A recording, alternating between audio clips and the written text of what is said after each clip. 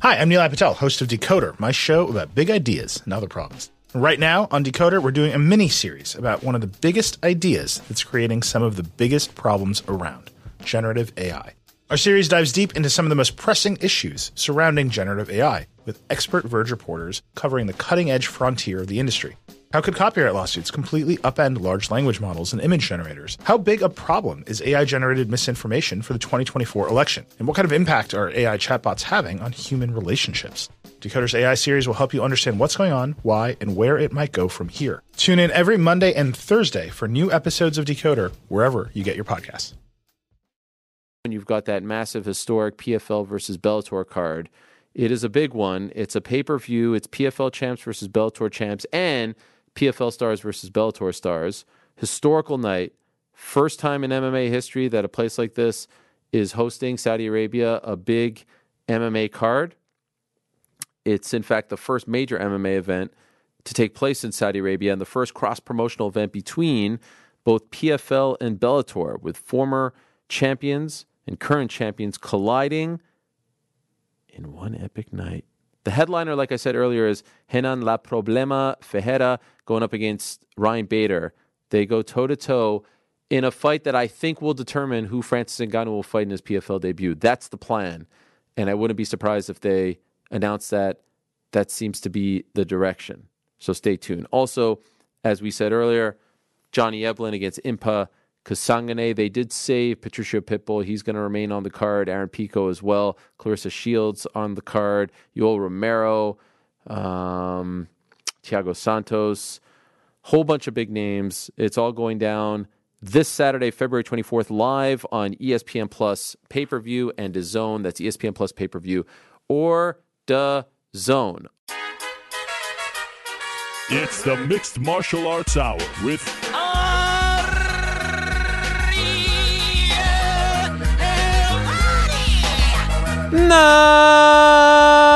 Mixed Martial Arts Hour is back in your life on this Monday, January 23rd, 2023. I had to kind of pause there for a moment because when we rehearsed, you did it. I said 22, and I just wanted to make sure that I didn't screw it up because Frank gets very upset when I say 2022. It is 2023, and hello again, everyone. I sure hope you're doing well. It is great to be here on a very cold and rainy Monday afternoon in New York City. Off the top, my friends, I have good news and I have bad news, and I sure hope you had a lovely weekend. Of course, it's a post-pay-per-view Monday here on the program. 283 in the books. Return to Rio in the books. A lot to discuss on today's program. Good news and bad news is... Well, the good news is you guys don't have to hear me talk about the Buffalo Bills for about 9 months, so I'm sure many of you are very happy about that, including our own Frank. That's not true. Didn't even get a commiserations, didn't even get a text, didn't even get a, I'm sorry. I didn't get a hand on the knee. You want me to put a hand on the knee? No, for I didn't you? get anything. It would have been nice. I mean, the thought, honestly, in this moment would have been nice, which leads me to the bad news. The bad news is I sit here a man with a broken heart.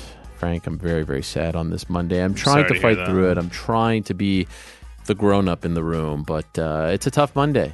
You know, it's a very tough Monday, but you guys don't care about how I'm feeling. You don't care about the Bills breaking my heart for yet another season. Although, can I just say, as opposed to last year I was very, very, very sad off the bat. I was like almost depressed. It was a gut punch. It was a shocker. This time I'm sad, but also very mad. You know, when you don't necessarily show up and you get punched in the mouth at home in the snow after the year that they had, only losing 3 games. Yeah, I'm mad. Can I also say one last thing? And I wanted to say it off. I wanted to get off my chest before the show because I didn't want to come across as salty, Frank.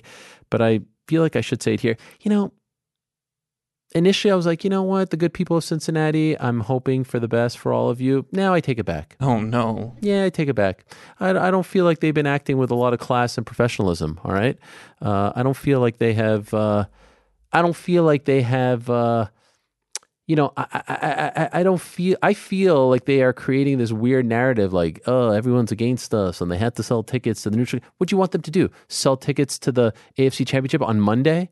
Like, what did you want them to wait? By the way, they sold tickets to a game that would have been hosted at Cincinnati if the Jags won already. That like, what is this bizarre us against the world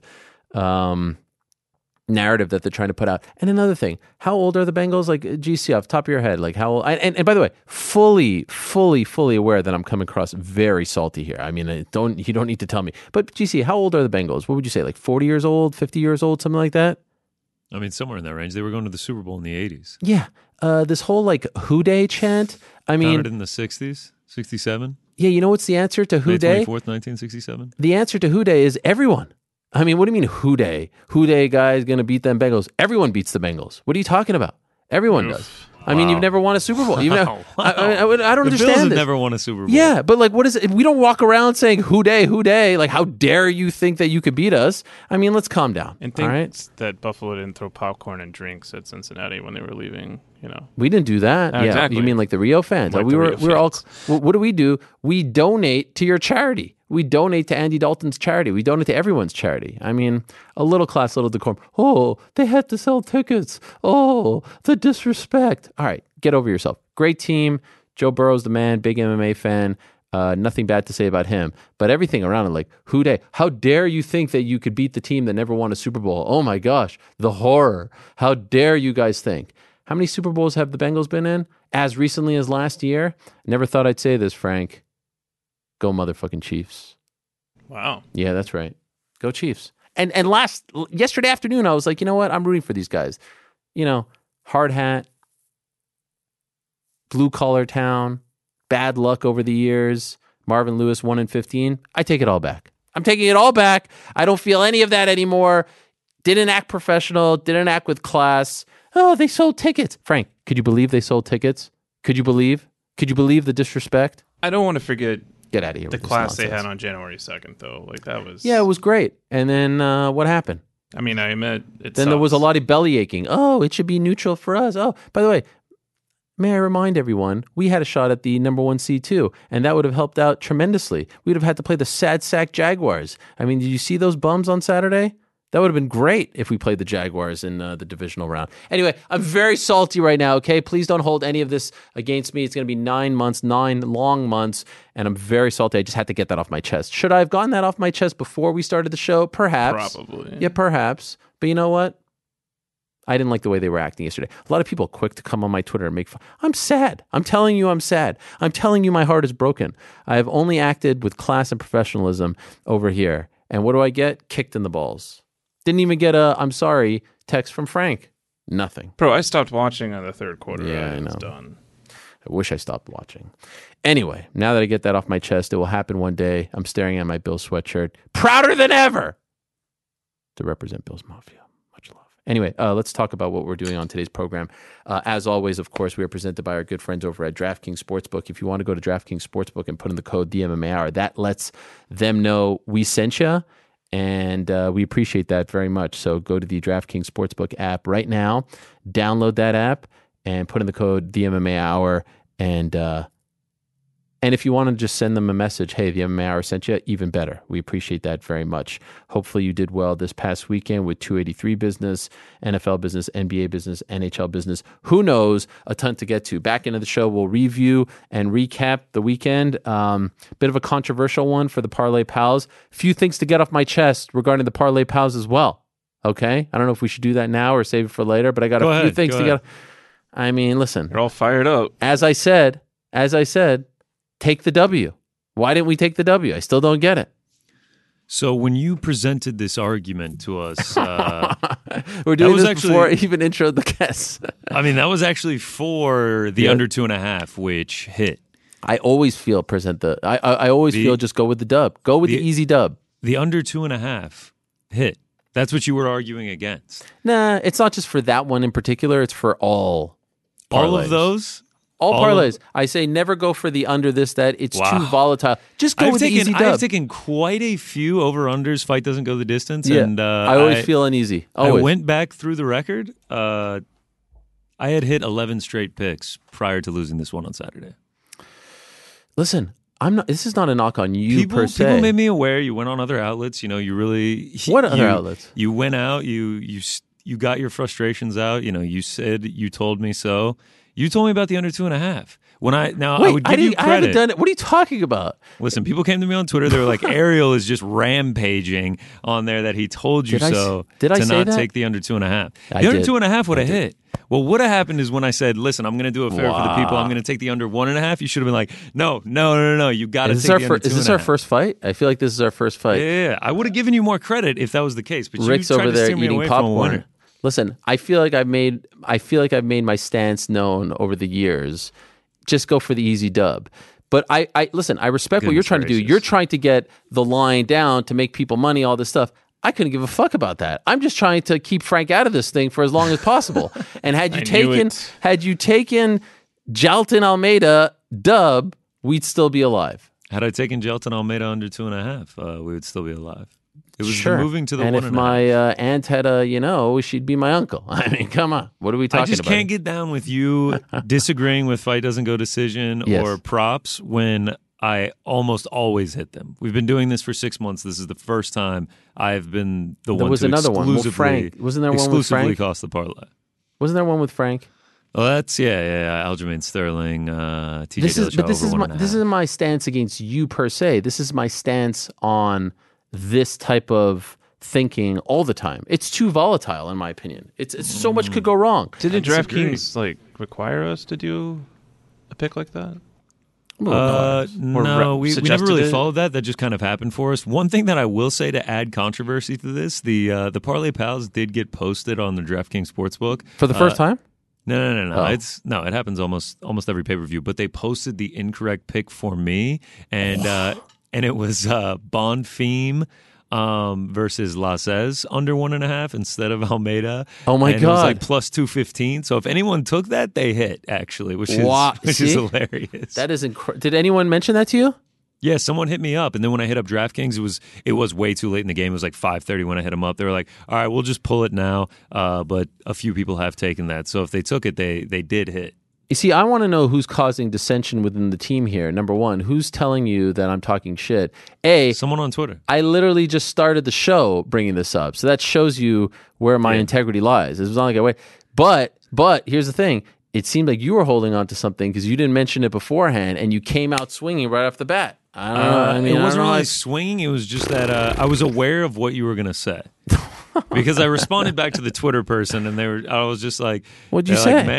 They're like, "Man, Ariel's going crazy. He told you crazy." So. They give me in all caps that he told you so, and then like all these laughing emojis. Now I'm getting this tweet like freshly off of just getting wrecked on bets of my own. I'm just like, "Oh, this guy, my God!" So I knew you were going to come. Wow, this is this. crazy. So I had to have, I had to be prepped. I had to know what I was. Did you listen to it, or are you pulling a Patty Pimblett? I don't listen to that. See, I don't listen. Yeah, see, there you go. You're pulling a Patty Pimblett. Once again, people it's probably on Twitter. Worse than I'm imagining. I think I talked about Jalton Almeida for 0.4 seconds on Saturday. I think that's then you missed the lead. You buried the lead, and from it was the entire UFC 283. And by the way, the only thing I mentioned was that we screwed up the Parlay Pals. That was it, and then I moved on. Not that his dominant performance is breaking records. No, it's just. Get the dub. Get the easy dub. Anyway, great start to the show. I feel like we're getting a lot out here. We're letting our feelings out. This is healthy. It's okay. New York Rick not saying anything. By the way, do you agree with me, New York Rick? I do not. Wow. Now I feel two knives in my back. Why? I mean... Go for the easy dub. What is the knives in your back? You're coming at us right now, okay? We're happy being a good team. You're trying to create the decision. Here's the problem. You view it as an easy dub. It is fundamentally not different. Taking a moneyline fighter versus taking an over-under is not fundamentally different as long as the odds are priced properly and as long as the person who is placing the bet, in Connor Burks, who I trust unequivocally, is choosing the right side of it. So therefore, they're no different. They're not a different bet at all as long as the odds are priced properly. Let's also say, like, if anyone's getting flowers this week, it's Rick for his Jessica Andrade pick. I mean, maybe I could have gone a little Josiane spicier. Nunez got sweaty.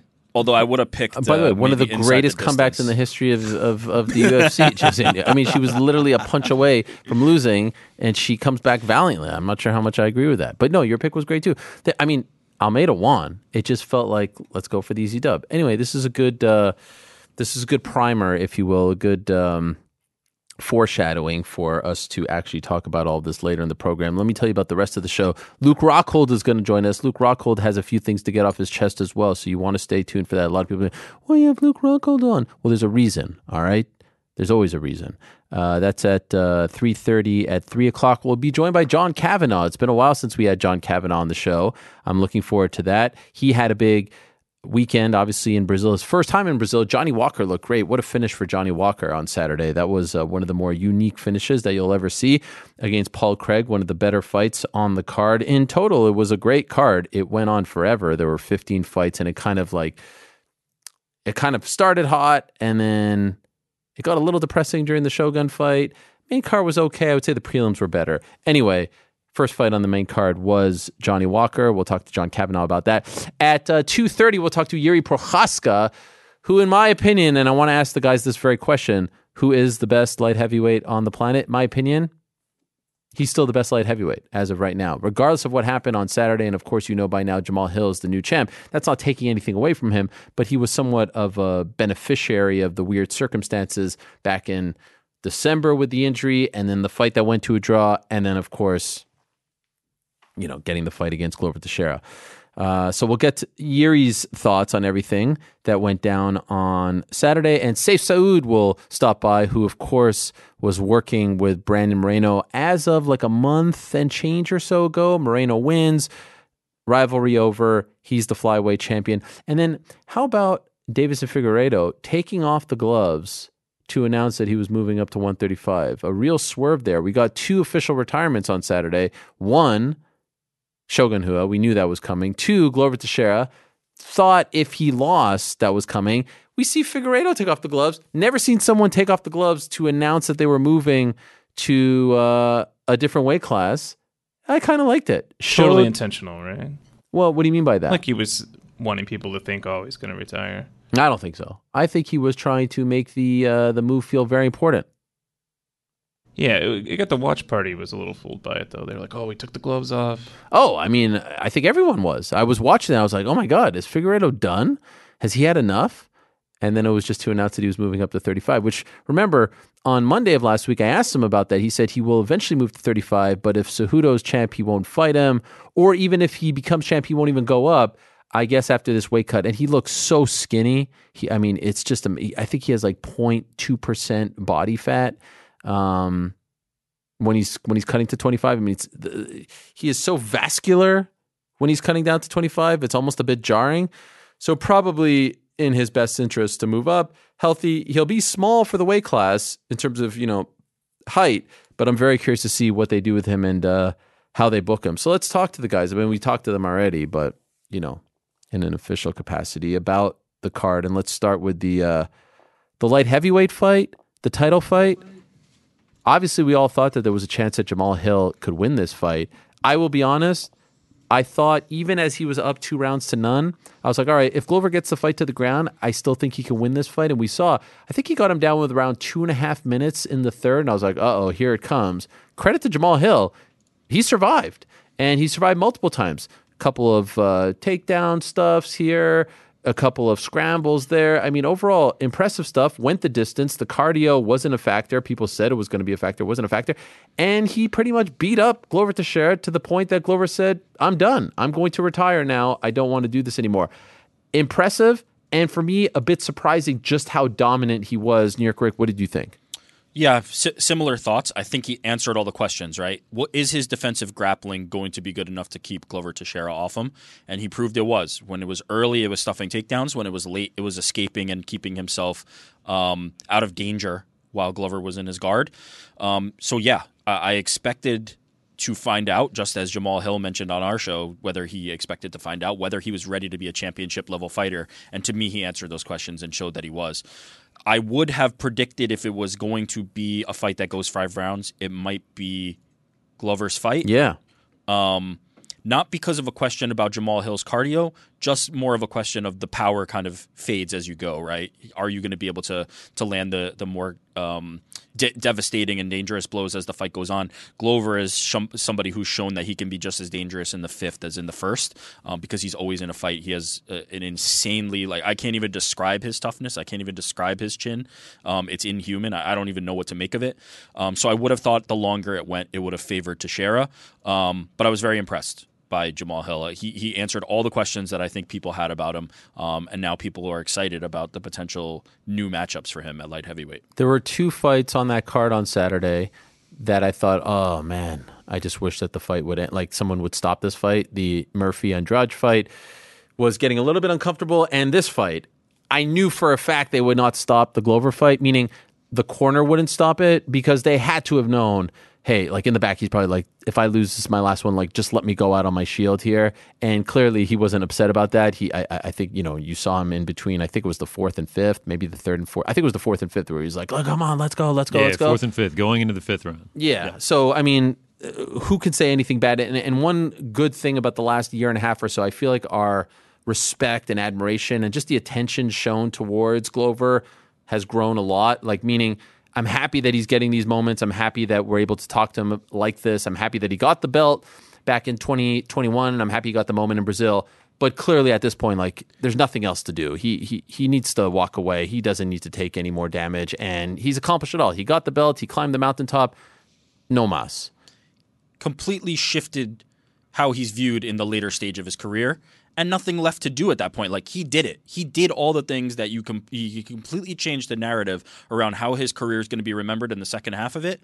And now there's nothing left for him to do. He captured that title. He showed people how great he could be for a sustained amount of time. As he said many times, people thought he was long in the tooth when he made it to the UFC. Then he had an entire incredible run. 0 left for that man to prove. I will push back a little bit on the idea that there's a similarity between the Andrade fight and the Glover fight. How so? My only point there is you could have made a case for that fight being stopped as well. Oh my gosh, no! I actually agree with you, Ariel. I think there was a serious case, especially in that 3rd round. It started getting uncomfortable to watch. It was clear Lauren Murphy had absolutely nothing for Jessica Andrade. At that point, she was just taking unnecessary damage. And that's where I agree. But where I disagree is I don't think the Glover and Hill fight should have been stopped. No, but to the point where I was like, man, he is taking a serious amount of damage. I wasn't calling for it, but he's fighting back. That's the difference in those fights. Lauren Murphy had 0 in return for Jessica Andrade. She had nothing. She was getting beat from pillar to post. There was no offense being mounted. She was just getting hammered. Glover Teixeira, he has made his career, at least the latter stage of this, the last half of this, on being in the fight in the 5th round and showing offense. And there was no point in that fight where I thought he's just a sitting duck. Yes, he took a lot of damage. Yes, it's not a great way to go out. Yes, it's uncomfortable. But there's a huge difference to me in terms of what the offense looked like in return from Glover in that fight versus what Lauren Murphy was giving back to Jessica Andrade, which was 0. That was just a one-sided beatdown. By the way, true or false, Glover Teixeira was given more leeway.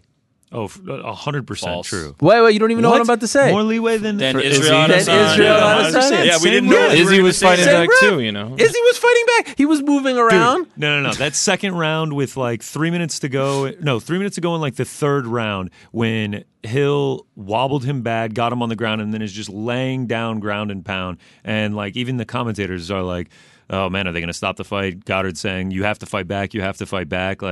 He definitely gave more leeway than he did to Israel Adesanya. I'm sorry. And I love Mark Goddard. I would put him right now as the best ref in the game. Honestly, number 1. You disagree? I disagree. Israel Adesanya was a sitting duck against one of the hardest hitters in MMA history. It was not the same. He literally had one bad moment in that fight. He had one bad moment of 20 seconds. That was it. Yeah, that's a bad 20 seconds against a guy like Alex. That's Glover a real had a lot of bad 20 moments. Seconds. Different. Yes, Glover got wobbled bad on several occasions. I think Goddard was like, I'm not doing that again. Yeah. He was about to be... Frank, you agree? You agree? I think that Izzy was stopped early. Yes! Finally, someone admits it. May have played into his mind. It's completely fair to ask that question. Disagree that those were the same stoppers. GC, who's the best light heavyweight on the planet? Oh, gosh, wow. That's a tough question. I mean, I'm gonna still say Jiri Procházka. I think he has the best claim to the belt. Obviously, he doesn't hold it.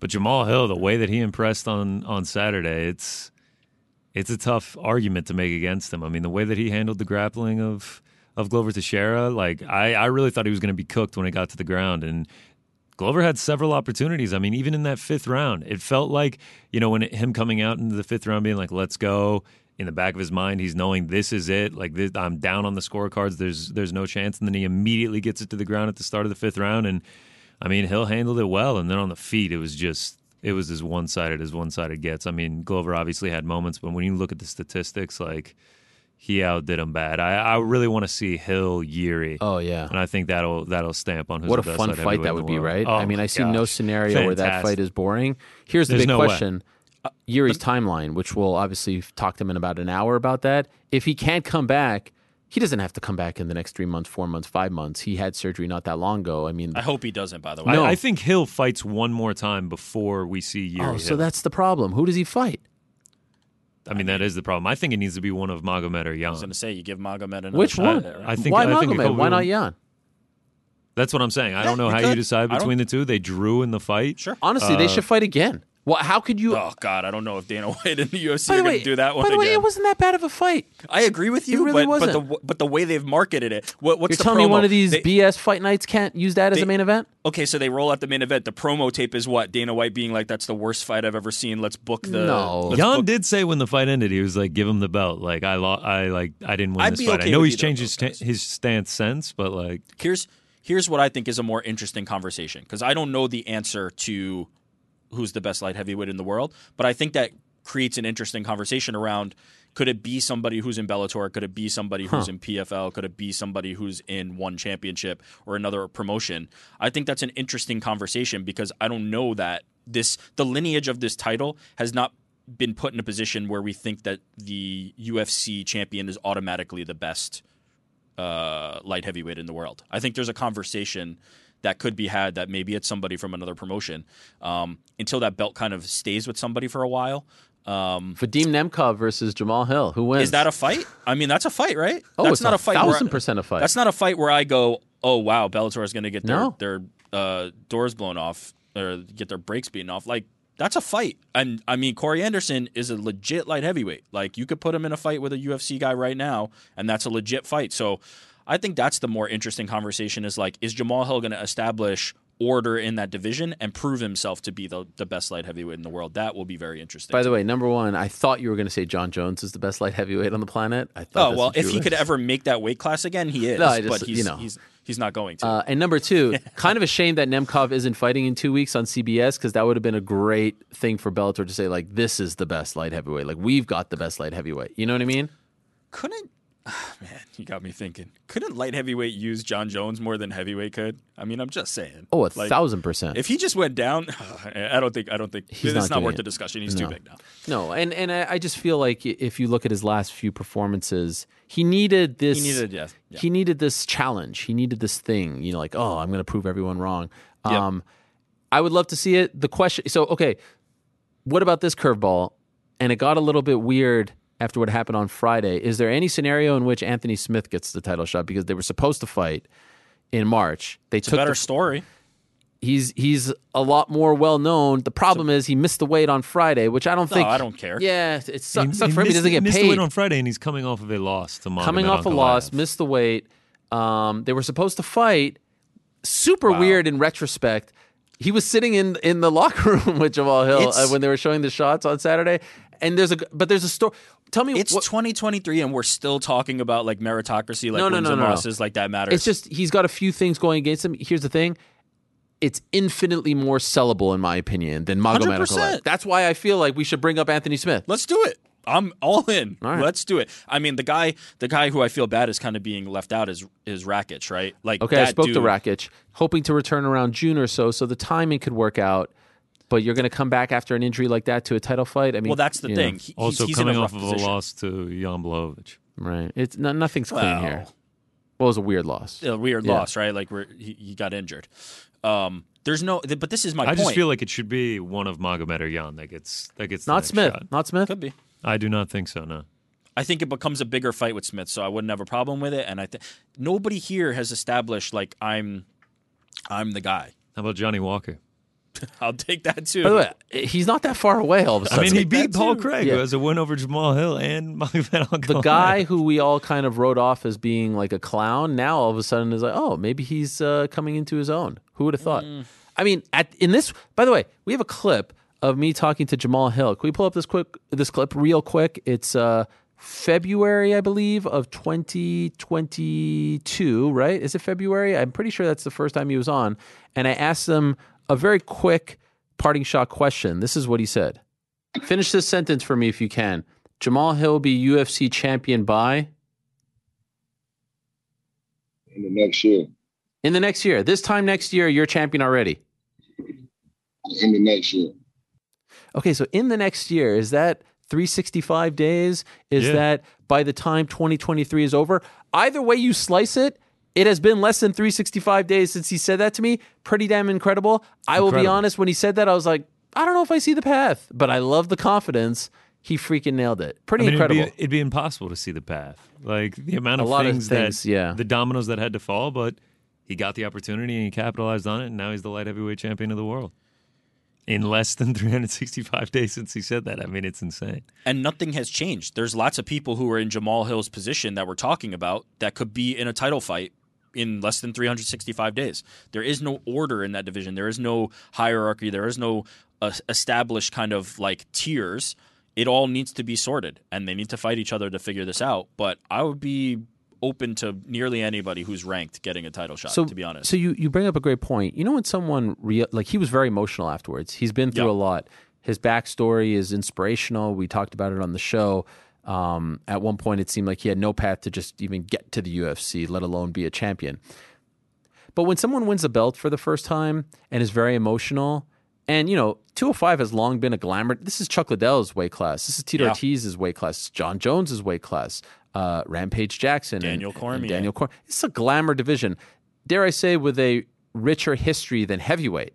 When in boxing, heavyweight is the glamour division and 205, if you will, cruiserweight, whatever, isn't necessarily that. I know 205 is less than cruiserweight. You get the point.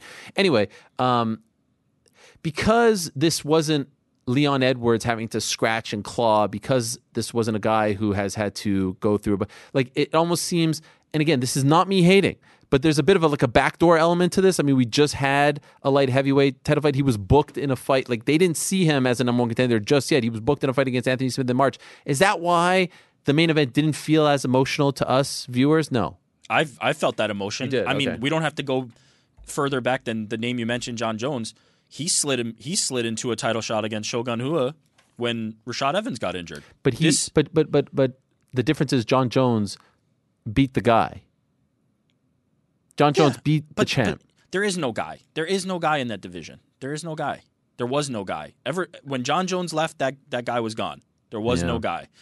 I feel the emotion. I feel what he went through. And it didn't have to be in front of the UFC audience for us to kind of understand it. Like, he's been working his whole life and his whole career for that. I felt that. I felt that big time. And I think almost the compressed timeline almost makes it more emotional, if I'm being honest. The idea that, it couldn't have been real a year ago and then became real, that he thought maybe this was going to be a longer path, and then all of a sudden had to kick it into higher gear on that short a timeline. Went from watching on TV and a fight booked against Anthony Smith to an opportunity where he's going to get the title. That can mess with you, and that can make you crumble, and that can make you fold in the moment against a guy like Glover, who has been doing this for multiple decades. I felt every moment of that. I felt it intensely, actually. Yeah, I actually sat with Rick because in another interview you did with Jamal Hill, he talks about getting the answer on January 21st, and he just it almost seems like he's in disbelief, and then just there's just something about seeing a moment where that someone's all their dreams just became true like that. Like when you're watching the NFL draft, the NBA draft, a moment like that, you can just tell all their hard work has just paid off for them. Dreams are actually getting realized in front of our eyes. I agree with your point, though. We've been on the journey with Leon, right? We've all been along for the ride and seen it and seen every step brick by brick, and I get why that can be emotional. But I think this was just as interesting a story. And I said this on the watch party. Connor and Mike do an amazing watch party for the pay-per-views. Shout out to those guys. This is almost this win almost doesn't have the impact it will ultimately have right now in this moment until we know what happens next. Like the win itself is going to either age better or worse depending on what happens next, and that's what I'm kind of excited about. If Jamal Hill goes on a run, this win becomes the moment that changed everything, and now he's this champion who's able to hold it and go on a long run. Or if he doesn't, it becomes more of its musical chairs. The moment kind of blends in and becomes insignificant. Like Jiri's title reign was supposed to be like, okay, now Jiri's here. Now the division's going to be on track. He's gone. And he's hoping to get a title fight. What happens from here is going to determine how this moment ultimately is viewed in history. Can I throw out another crazy thought? It feels like at 185 we have a champion who has the number of the former champion, Israel Adesanya. A lot of people think they fight 10 times, he wins 8, 9, whatever it is. Yep. However, the rest of the weight class, and maybe even the MMA community, don't necessarily think he's the baddest 85er on the planet. They say things like, oh, once Bo Nickel gets him, or Hamzat could even go up and get... You know what I mean? Yep. Like, it feels like he's like the least respected of the champions right now in the UFC. Yep. However, there is a scenario where I feel like he could be a double champ. Agreed. Like who wins man that? Is massive. Who wins that fight? Isn't that weird though? The guy that no one respects, or not no one, but like is getting a lot of disrespect at 85, is actually the guy who could also beat the 205 champion right now. Yeah. Like you couldn't necessarily say that if Glover was champ. Obviously, relationship aside, you also probably couldn't say that if Israel was champ. Isn't that weird? Yeah, it's incredible. It's incredible. I mean, I've been thinking about that like ever since. It'd be just such a perfect story that like Jamal Hill beats Glover Teixeira, retires him, and then Glover Teixeira's boy Alex Pereira goes up to try to become double champ. Like I feel like there's no way it happens until Pereira has a defense at middleweight, but especially against Izzy, right? You got to do the Izzy fight first. But man, that would just be you talk about selling a fight, and you think Anthony Smith, Jamal Hill has sellability. I mean, Alex Pereira, Jamal Hill, that would be unbelievable. These double champ things just muck too much stuff up. Oh, I know. Alex Volkanovski has done so much to be able to earn it. When you beat Max Holloway 3 times, I don't care. Like, you could pick your fight. You could fight at 170 if you want. Too. I don't even care. You have to get to that level before I'm willing to have that conversation. But if you're asking right now, if you plopped him into a fight with Jamal Hill, would he be competitive? Abso-freaking-lutely. Incredibly competitive, Absolutely, if not winning it. Can I tell you my biggest disappointment of the night on Saturday? Not any result, not, didn't throw in the towel, whatever the case. Mm-hmm. I thought the crowd I knew you were going to say that. Was super underwhelming, right? I mean, we had heard so much about how they're excited to be back, blah, blah, blah, blah, blah. At one point, I actually WhatsApped Guilherme. I was like, is this crowd dead or what's going on here? Because on television, it came across as completely dead. They would pop up here. They would pop, like even for the Shogun stuff, quiet. For Figueiredo, quiet. You heard a couple of Uva Mohed, nothing.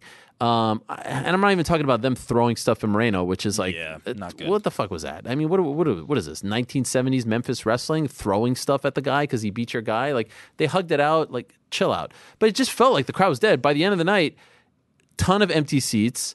It was just weird. Was that not a very underwhelming, disappointing crowd? Like, it felt like in the beginning, like with the prelim fights, obviously Brazilians being on every single fight, it felt like in the beginning the crowd was really there. Anytime there was a big moment for a Brazilian in the fights, you could hear them go crazy. But it felt like as the night went on, it never really amped up with the amping up of the card. Like, the stakes, right? Yeah, like it felt decent in the beginning, but it felt like it never really crescendoed. Like I thought they were going to be going absolutely bananas throughout that entire main card. Like Johnny Walker, a guy from Brazil. Andrade, Burns, like I thought they would be going bananas, and it never really felt like that energy was there. I feel like the moment I noticed it the most was when they were introducing Glover, and I was like, man, crowd doesn't really seem that loud. No, and yes, it was a little bit later, right? They're 2 hours ahead, so by the time those guys are walking, it's 2 a.m. or so. But there's 30-something other Brazil cards from back in the day, which they were playing with the same set of rules. I don't know if it was because the ticket prices were higher, and so maybe that brings in a different kind of fan. I don't know, but I was a little bit disappointed. I mean, I was saying all along they should have put this in the Apex. Fuck off. That's a great point, actually. I mean, listen. I'm just saying. That underwhelming crowd, 1,000 times better than anything at the Apex, but still, I was expecting a little more. That's fair. And a reminder of just how great those European crowds are, right? Forget about UK. Like even the Paris crowd was fantastic, singing the freaking national anthem in the middle of the main event. It was unbelievable. Those are the 1 and 2 crowds of the year. Yeah, like that's it's different levels. Just wait till they come back to Canada. It's going to be lit. Spain, Ilia Topuria. Let's go there. Oh, yeah, that'd be cool. Let's talk about... can we talk about a place that they should go? Mexico. God. By the way, what a time for Mexican MMA. Moreno back as champion. You got Alexa Grasso fighting for the belt. Let's see what happens. Yair Rodriguez, the month before, just a few weeks' time, fighting for the featherweight title. Yep. We suspect Aldana... Interim. Interim, yes. We suspect Aldana fights Nunes, maybe April, maybe in New York City. Not Brooklyn, maybe New York City. Stay tuned. Oh, what? Okay. There's a lot going on, and I'm definitely forgetting a bunch of people off the top of my head, but those are the ones fighting for the belt. Oh, yeah. I mean, we've got Raul Rojas, we've got who else? There's a bunch. Mexican MMA has never been better, healthier, more exciting. A card in Mexico with some of those names would be incredible. But what about Brandon Moreno? This guy having to lose his head coach, who he was. I know they hadn't been working together forever, but it seemed like they created a real bond. All that, tumultuousness, if you will. New head coach, some familiar faces, great. I saw a documentary which I tweeted earlier in which they showed, it's called The Last Dance, Brandon Moreno's, I think, UFC 283 documentary on YouTube is the name.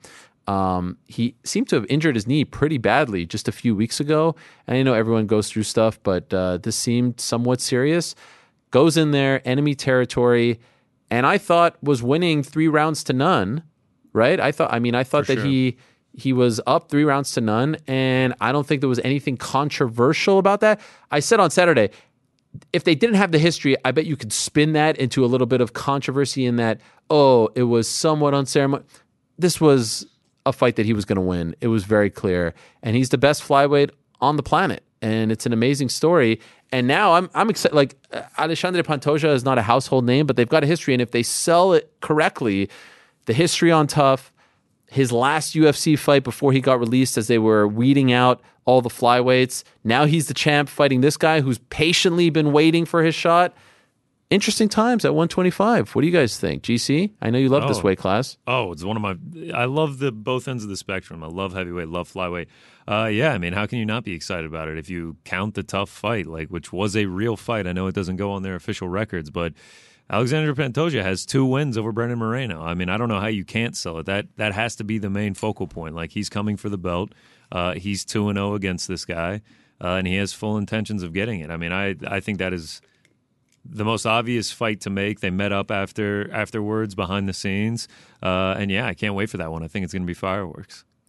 Almost more interesting than talking about that fight right now is talking about Figgy's future, right? How do you book this guy? Man. Because if you look at the top of the bantamweight division, a lot of those guys are booked, right? Like, we suspect that Aljo is going to fight Henry Cejudo if they wait for Aljo to come back, and I don't think he's going to fight on that March 4th card, but I'm not hearing otherwise. It's all very much up in the air.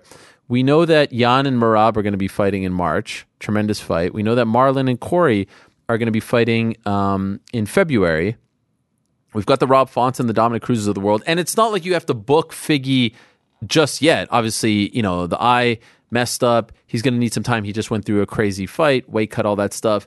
Is it crazy, though, to suggest Figgy versus Sean O'Malley off the bat? Odd man out. Let's do it.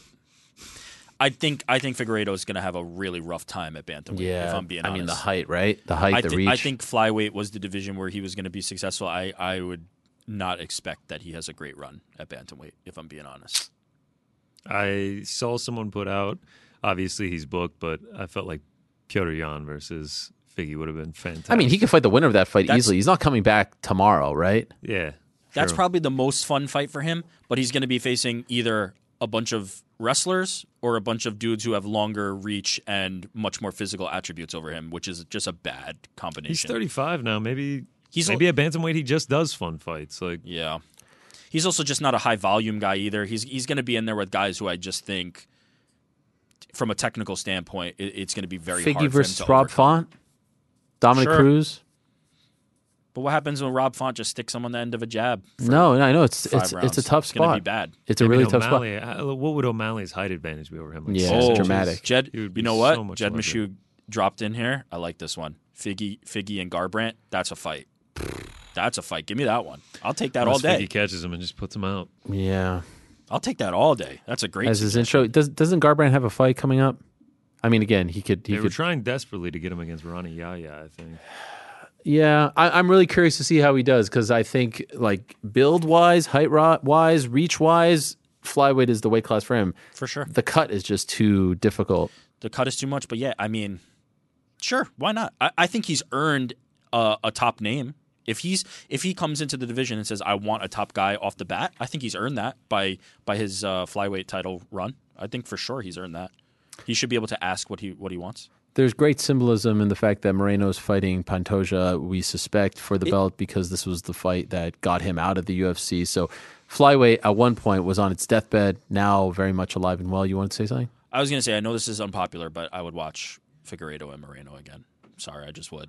For a fifth time? I mean, obviously. Like, I would watch it, but I want to see Moreno Pantoja. I see I could see a world. I can picture it already. I can see the tweets already where Captain Eric and Henry are in his ear saying the eye was the thing. Of course, that's what I said. It's sellable. Start pretending that, that was the determining factor, and now we're going to fight again. But it's not fair to Pantoja. It's not fair to these guys. I also don't think the UFC is going to be like super gung-ho about doing that again.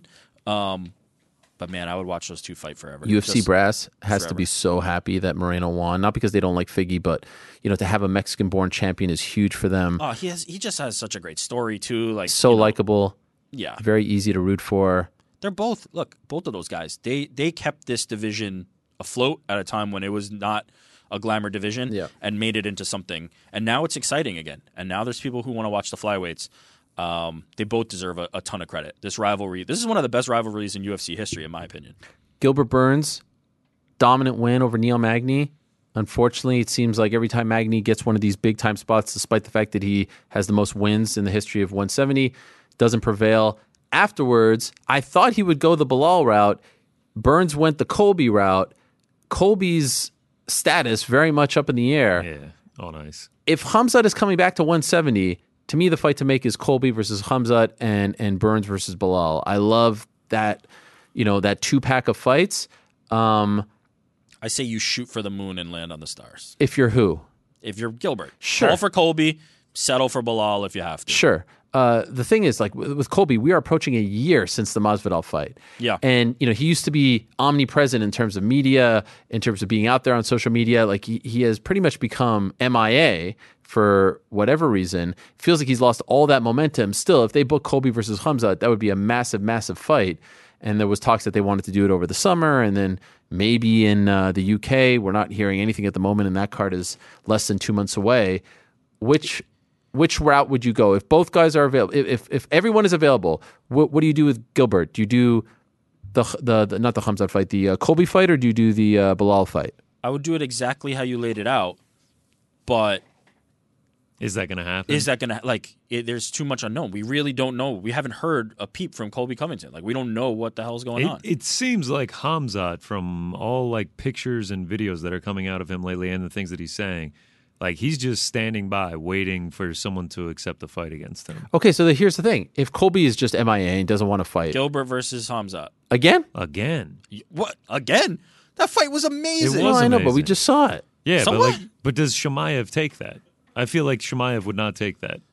Do it again. Nah, I don't think Khamzat Chimaev's in the business of turning down fights. I don't think he's doing doing whatever he wants. I don't think he's doing would turn it down because he's scared to fight Gilbert Burns again. I just feel like the upward trajectory, like if he's even going to stay at 170. In that case, just wait for a title shot then. If you're not going to fight, Khamzat, just wait for a title shot.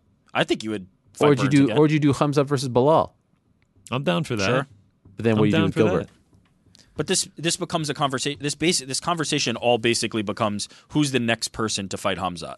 That's what this division is. He's the big, he's the big fish. He's the big draw. But also these three guys we're talking about Colby, Gilbert, and Bilal. All could be contenders, but they're all just going to have to go through Khamzat. It just becomes who's going to fight Khamzat. Let me throw out two other names. Khamzat needs to fight for the belt. Gilbert versus Stephen Wonderboy Thompson? No, come on. I mean, wait, what? You talk about? We just 5'6". saw Khamzat. Yeah. We just saw that, and that was a he's coming beatdown. He's coming off a win. Okay, fine. Okay, hey, I had another one, but this one is kind of unfair to Gilbert. If he gets by Jeff Neal, Gilbert versus Shavkat. Oh man, Gilbert would take it. I'll tell you that. Yes, Gilbert would That would definitely be a freaking. I mean, what a test for Shavkat. Well, then we'd really get to see how good is Here's Shavkat. the problem with welterweight. It has now become Leon versus Kamaru. Yeah. And then Hamza or Gilbert, Bilal, whoever, versus the two guys that everybody thinks is going to murder everybody else in the division in Shavkat and Hamza. They've become essentially they've become prey for these two guys. I don't love that. I think do Gilbert versus Bilal if Hamzat's being cast aside for Colby, let them both sit and wait for it, or get them in the mix. Let's just stop waiting around for this. I see. I couldn't agree more, and I also feel like Gilbert and Bilal. I know Gilbert last fought in April, but they are the ones who are active in game and don't seem to need like a lot of leeway. They'll take a fight. So let's just make that fight. Why does it seem like Bilal isn't interested in that fight? Because he's worked very hard, and he had a lot of people not want to fight with him to get these opportunities. Right now, according to the UFC, they're 4-5, and you can make a very strong case that Gilbert should be ranked above him. I don't know. To me, it feels like they're in the exact same spot, meaning they're both top 4-ish welterweights. Let's see who's the better man. Gilbert said at the presser that because Bilal was one rank above him, he wouldn't take the fight now because he doesn't want to fight down. That's just what Gilbert said. That's crazy. Although I like Hamzat Bilal title eliminator. Winner gets a fight at the belt because right now there's no telling where Colby's at. Well, it's a fresh matchup for Hamzat, so that's good. Right. That works in Bilal's case. Maybe difficult stylistically for him. We just need fights to be made. This division has been stagnant for too long. Feels like for the last 3-4 years. Let's just get it moving. I don't care who these guys fight, and honestly, I would consider Hamzat, Gilbert, Bilal some of the most game guys in the UFC. I don't think they probably are caring too much. Let's just get the fights going. Like, let's stop trying to make this perfect scenario. I agree. Where this guy gets this guy, and now all of a sudden we have the path to it. Make some fights. These guys are ready to go. All right, fine. Hamzat Shavkat. Let's go. Now we're really talking. Now we're talking dream that matchups. Would be the freaking too early. best. Too early. Oh my gosh, that fight needs to happen for a belt one day. Okay, so we're talking about the fights that need to happen. Can we talk about a fight that probably didn't have to happen? And I know this is Monday morning quarterback hindsight. The Shogun fight. It was just like it was depressing. Okay. It was depressing. The whole thing was depressing. Who, with all due respect, who is Ihor Potieria? What did he do to deserve that spot? Why couldn't he have fought a Paul Craig? Why couldn't he have fought even a Johnny Walker? And I know you'll say he's going to be, but at least it's someone that could take that win. And now we don't know enough about this guy.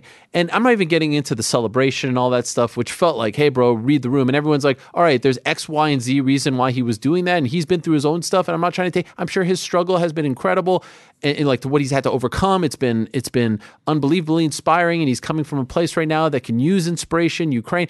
I'm not trying to take anything away from the guy. But, I mean, how many people knew who this guy was, Ihor Potieria, going into this fight? And it just feels like, why do we always have to kill off the guy? Look, someone has to win, someone has to lose. But why does it always feel like, let's put the legend in there against the lesser-known young up-and-comer?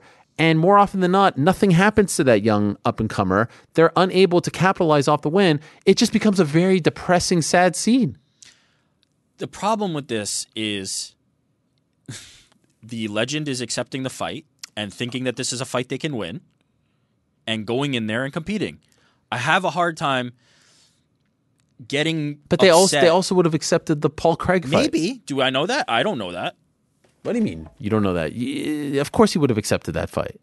I don't know that. Was that fight offered and this argument is the same as people who say, oh, you can't talk about fighter pay and pensions and stuff because they signed the contracts. Well, no. No, it's not the same. It is the same. That's what people say to me when I bring that up. They're like, oh, they signed the contracts. There's no gun to their head. If Shogun knocked him out, we'd be talking about how it was great booking. I can't.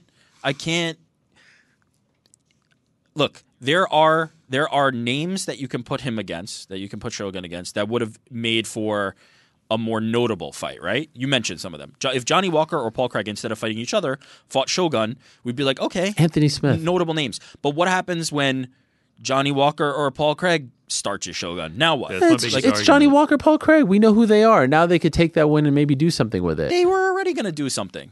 I don't care.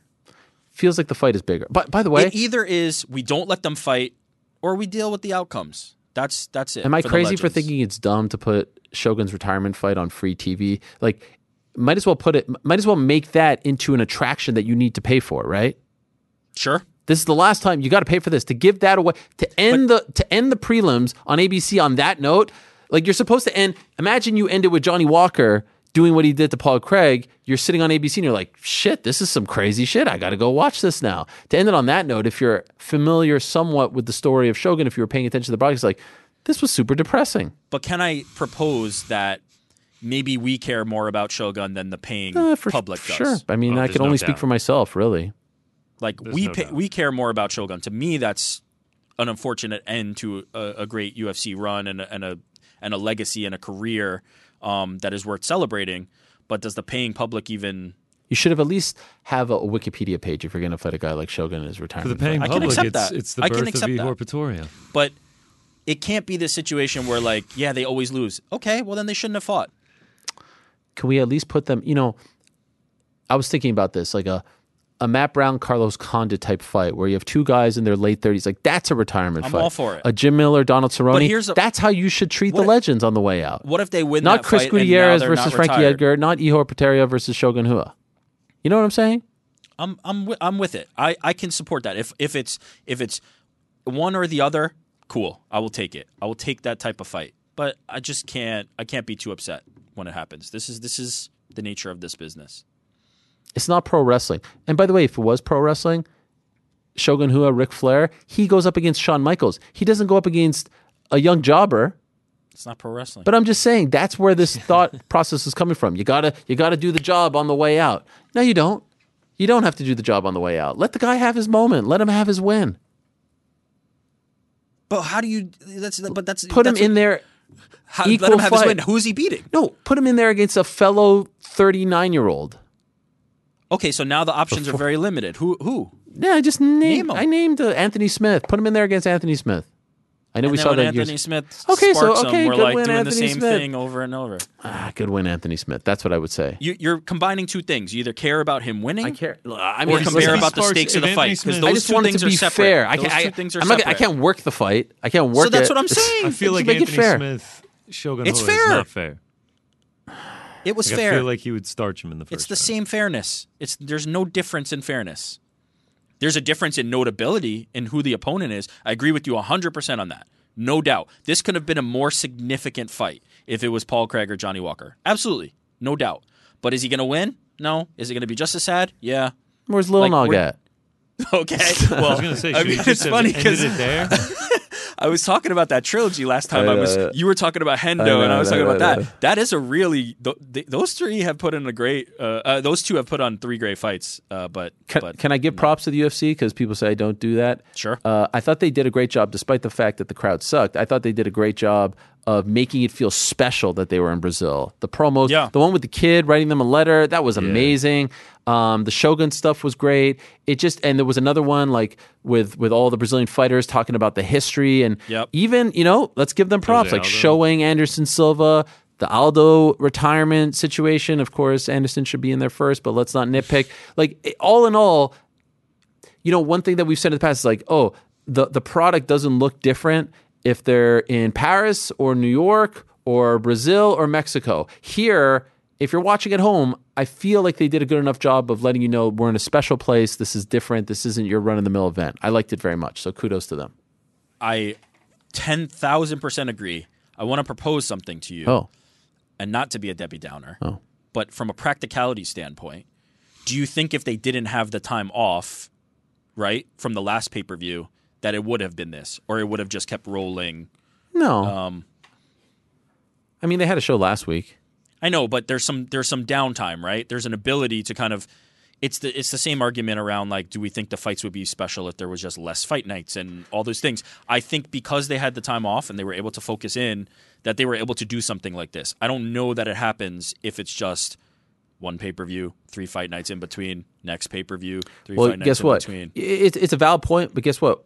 I guess we'll get the answer to that question in 3 weeks when they're in Perth, right? Because they should do the same sort of thing in Perth. Yeah, 100%. They should make it feel special, It's a good point. Let's find out. But now back to the positive side. Everything you're talking about, it all worked. It all felt like, this is significant. Here's the stakes of this fight. Here's why it matters. Here's why us being back in Brazil matters. And I feel like all week it kind of felt that way. I dug what they did. I thought it was great, because we heard a couple of weeks ago, essentially, in so many words, the ship is going to sink if I'm not there. I thought it was great to have Dana there all week doing press conferences, a lot of presence, a lot of media stuff. I thought it was really good notable, too. Right? I thought, because we heard if he's out of the picture, how's the company going to prevail? So I thought that was really important to do that. I can expect them to do the same in Australia as well. Yeah, for sure. One last thing before we get to our first guest. Tough one for our guy, T-Rex. Yeah. That's it? So matter of fact? I mean, that's his style. That's him. His style. I know. He's kill or be killed. That's how it's been his entire career. All 4 of his losses prior to that were by It's a tough one. It's tough to see him go out cold like that. I think he will Third time he's been finished by knees in the UFC. I think he will have a very long and lucrative and productive UFC career, being a guy who comes in there and brings action and kills or be kills. It felt like he was trying to slow it down. It felt like he was trying to be more patient, and that just isn't who he is. I can guarantee you this. The next time he fights, I will be watching. That's it. Pretty much every time he fights, I am going to be watching because no matter what, it's exciting. 100%. But you could have made a strong case. Wins that fight, maybe he is really considered for the Paddy fight now, obviously. Why does the win matter? Why is he, now he's more considered? Yeah, now he's more considered. I mean, also, you gotta say the Bonfim I guess they're both coming off losses, right? The Bonfim brothers are legit, man. He slipped that in there. I caught that. Yeah, why not? Do it. I like that fight. T-Rex. Who doesn't like that fight? I love it. I mean, I would have done it next. He'll promote it. That's the thing.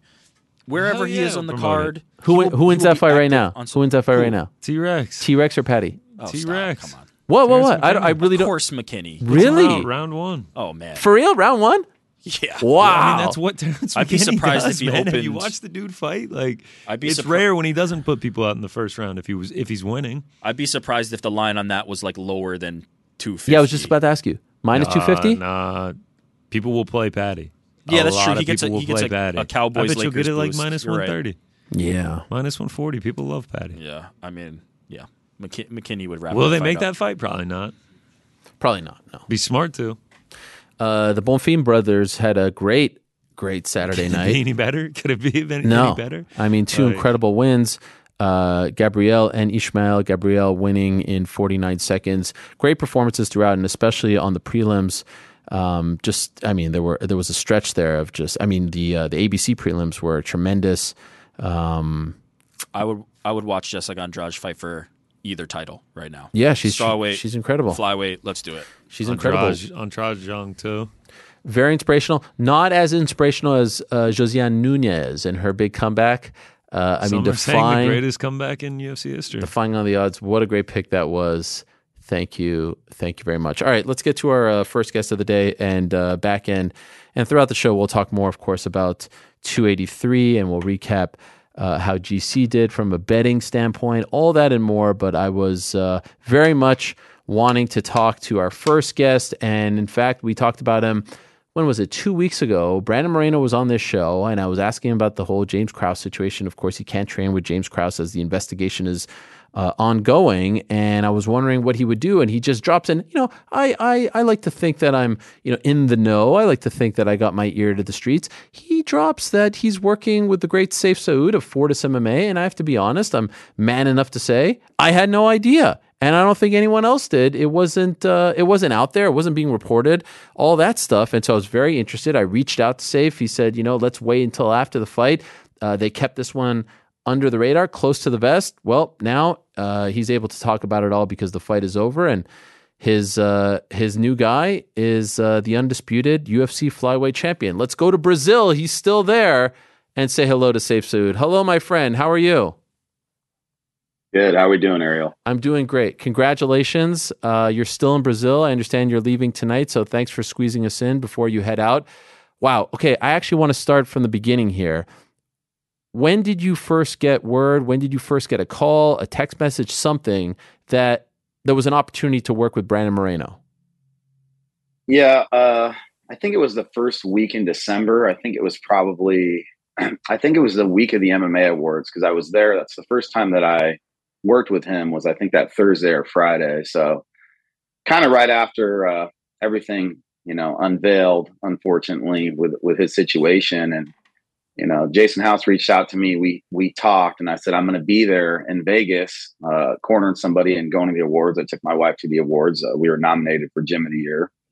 And so I went and met up with Brandon and we had our first session and, we've known each other, we've seen each other. We've talked. Hey, how you doing, coach? Hey, Brandon, how you doing? Congrats. But we've never trained together. So our first training session was that first weekend of December. Considering all the stuff that was going on with James Krause, did you have any reservations about coming in there and taking over as head coach?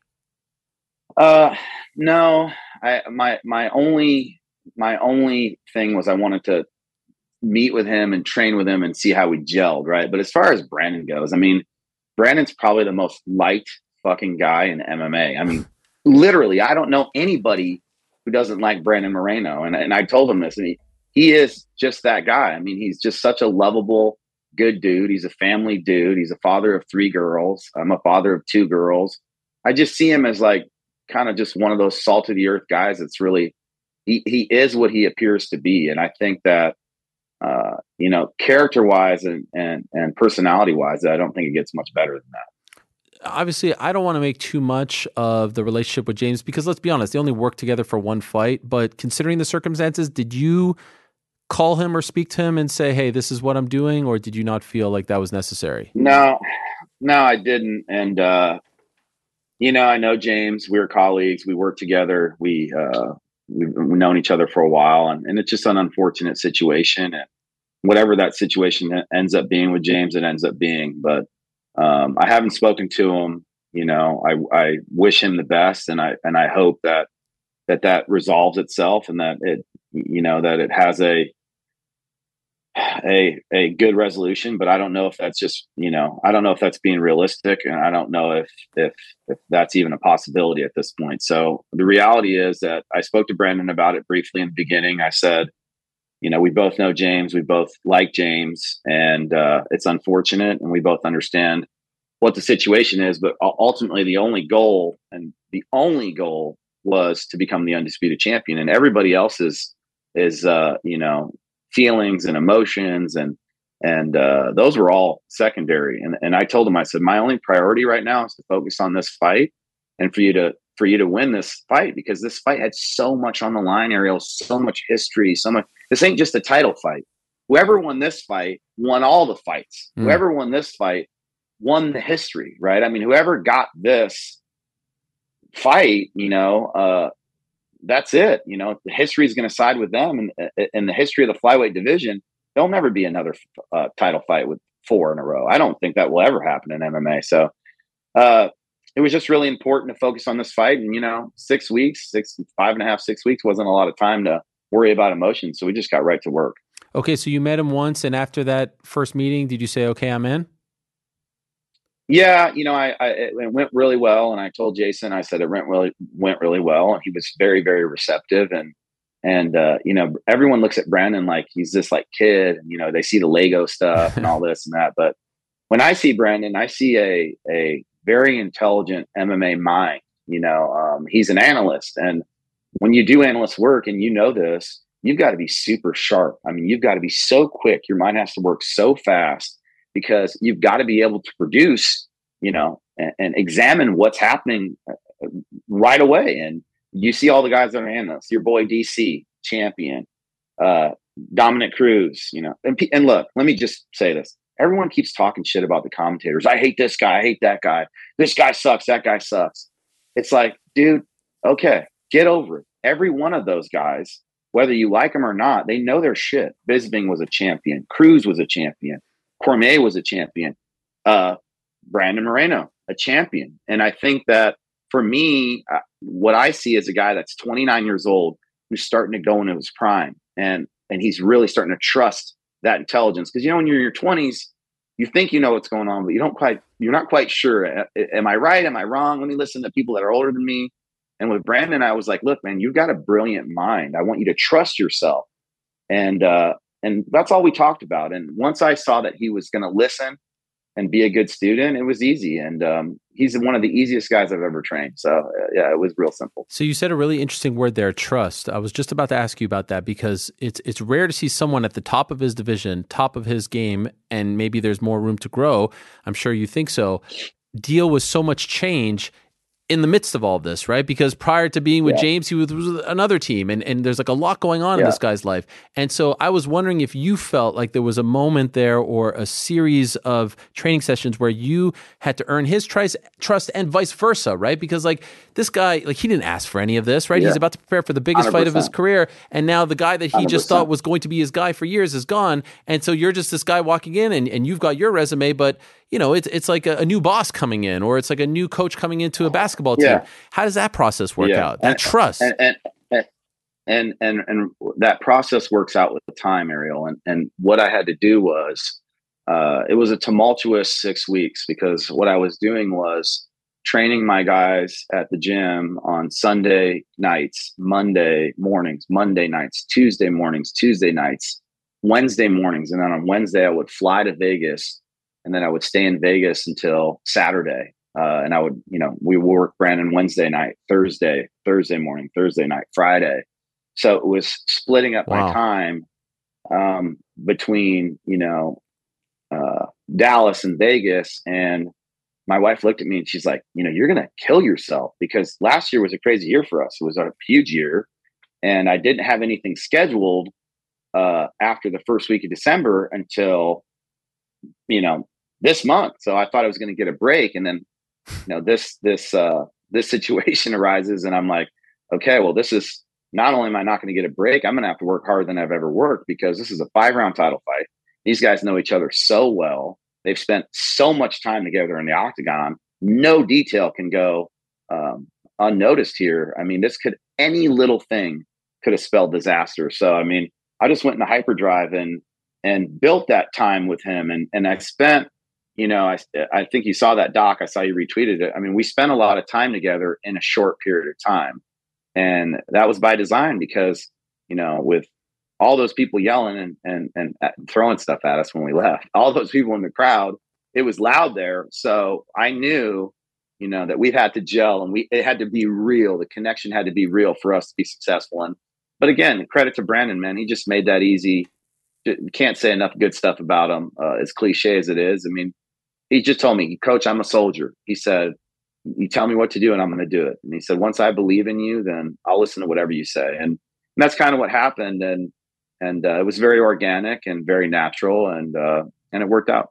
You mentioned that, Doc. I tweeted it earlier. The name is Rubet or who produced it? Rubert, Robeert. Just some kid, man, some cool kid that he was there and he was there the whole time. And he was like, it's going to be really good. It's going to be really good. I'm calling it The Last Dance. And, we call this camp The Last Dance, obviously.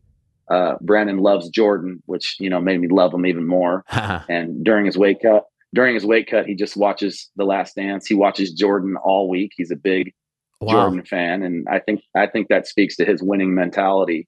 Kid's a winner, man. And kid's a winner and he knows how to win. And so that's what that's what it was. The whole concept of The Last Dance. And Brandon had a lot of adversity in this camp. Brandon hurt his knee really badly. And we kept that a secret. I mean, nobody knew about it. And not only did he have all those other things he had to deal with, but physically, he got really sick. Everybody got sick last month. I don't know if you got that flu that was going around, but he got that flu. And I mean, for 2 weeks, he was so sick. I mean, he would do rounds and he would hack shit up and blow his nose. And yes, sir. And I mean, he was struggling, but he never showed any mental weakness or any mental fatigue. The guy is just a tank. And so we just powered through it all. And, as you see in that documentary, I mean, there were some tenuous moments and I had to keep him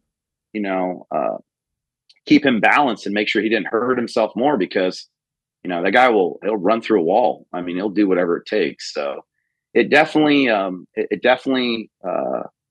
there was a lot that happened in the camp, even though it was, only a short camp. There was a lot of variables. Yeah, so I urge everyone to check that out. It's a fascinating look behind the scenes, especially as you're seeing your relationship grow and the bond get even stronger. But then I was going to ask you about the knee injury, because we're watching sparring and he gets hurt and you tell everyone to stop. You see him trying to power through like it's a fight and you're like, yo, this is a training session. Like, what are we doing here? How serious was it? How serious was the knee injury? Was he close? There's insight there from Jason House, his manager. How close was the fight to being canceled? When I first got into the camp, me and Jason had a very serious conversation. And I think Brett touched on this too when he wrote about it. Jason I can't say enough good stuff about Jason House. And, again, everybody likes to get on Twitter and talk shit, and everyone likes to be negative. Well, guess what, Ariel? Today we're going to be fucking positive. Okay. So here it comes. All right. Jason House loves that kid in a way that it's like his son. Jason House don't got no kids, but I mean, he loves Brandon like almost too much, right? Like it's like overbearing love. Like he like a parent, like a helicopter parent, just like he cares about him so much. And he doesn't get in the way. He tried to not get in the way. But in the very beginning, he told me, he's like, Coach, I'm so worried. He said, this is not fair for this kid. He should get a shot. He's injured. He's sick. He got thrown into this tumultuous situation. I think we might need to pull him. And I said, Jason, it's the first week. Just calm down. Take a breath. Because I'm a coach, man. You know how much shit I see and how many injuries we have. Every single fight, a guy's got something. It's just part of the game. So I'm like, just relax. But he was so just freaked out. And the truth was, I realized I've known Jason for 10 years. I've never seen him that way. It wasn't that he was freaked out because he wasn't experienced. It wasn't that he was freaked out because he, didn't know. It's because he cares so much about Brandon. And he didn't want Brandon to fight.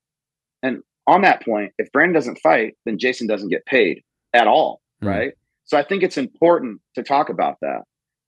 That he was like, look, the only reason why I thought Brandon should fight was because I thought I could see the mindset. And I was like, this kid can overcome this. We can do this. I was like, we can really get this done. And not only are we going to do it, I told him, but we're going to do it well. He's going to look better than he's ever looked. He's going to look more disciplined than he's ever looked. He's going to come out and be the best version of himself. I believe in what I can bring, and I believe in what we were doing as a team. All the other coaches worked so hard and diligently for this. Everybody was committed like a family. And I definitely want to get into that too. But credit to Jason House, who, man, I mean, if he's like that the agent, he's like, I love your kid. I'm going to take care of him. I'm this and that. He's really that fucking guy, because he was so worried about Brandon's well-being, what was right about Brandon, not about the fight. And that needs to be recognized, man. And I'm going to continue to be a voice of positivity. And when I see people doing good things, I'm going to talk about them, no matter what. And I want to credit him for that. And another thing is, me and Jason House have no business together. He manages one fighter of mine. I manage all 20 of my fighters in the UFC. We've never done anything together. We don't do any of that together. So the reality was, the reason why I've always respected that about Jason is because I can see that love that he has for Brandon.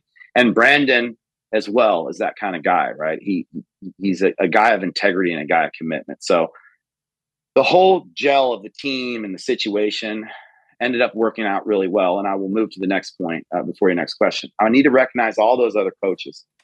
Israel Silva, the wrestling coach, unbelievable, came in every weekend. Hector Vasquez, the jiu-jitsu coach, there every night, right? Leaving his gym, coming there at night. What do you need, coach? What do you need? Hoya, his Muay Thai coach, leaving his family in Mexico and Puerto Vallarta and being there all the time. Capetillo, the unbelievable boxing coach, who you will love this guy. You would love him. Work with Andy Ruiz, work with Tyson Fury, just an unbelievable guy. All these guys love Brandon so much. Masio, his teammates, Marcelo Rojo, these guys living with Brandon in his basement, there for him. What do you need, man? What do you need? What do you need? Like a family like I've never seen. And it was really special to watch how all these people love this guy. And we're working for this one goal. So I want to make sure everybody gets recognized, everybody that was a part of it. And I couldn't have done it without all of them. And it was one family and one effort. Will he need surgery on the knee? He might. I mean, we got to get an MRI but it was serious. It was serious. It was serious. I mean, it was serious, and I mean, it popped, and I've seen my fair share. I had ACL myself, and this guy would fight with one leg, though. I mean, there was never a time in Brandon's mind that he wasn't fighting. Never a time, and he would fight no matter what. So, and that's the spirit of a champion. But yeah, we worked through it, and I made him tape it up, and every single day I'd call him. Did you tape up your knee? Yeah, coach, I did. Yeah, coach, I did. Are you sure? Yeah, I did. So I told him, you got to tape up your knee. We got to be really, really smart the rest of camp, and thank God we made it through. Okay, let's talk about the fight. It was the type of performance that I think he needed to just kind of put an exclamation point on this rivalry. There's no controversy. There's no debate. Obviously, you want maybe a different kind of finish. It's not going like it did, like with the doctor involved. But to me, there was no controversy. Clean punch, all that stuff. How did you feel about the 3 rounds, the body of work? A couple of moments there, the guillotine, he pops out, all good. Some amazing exchanges, but overall, what did you think of the body of work, those 15 minutes?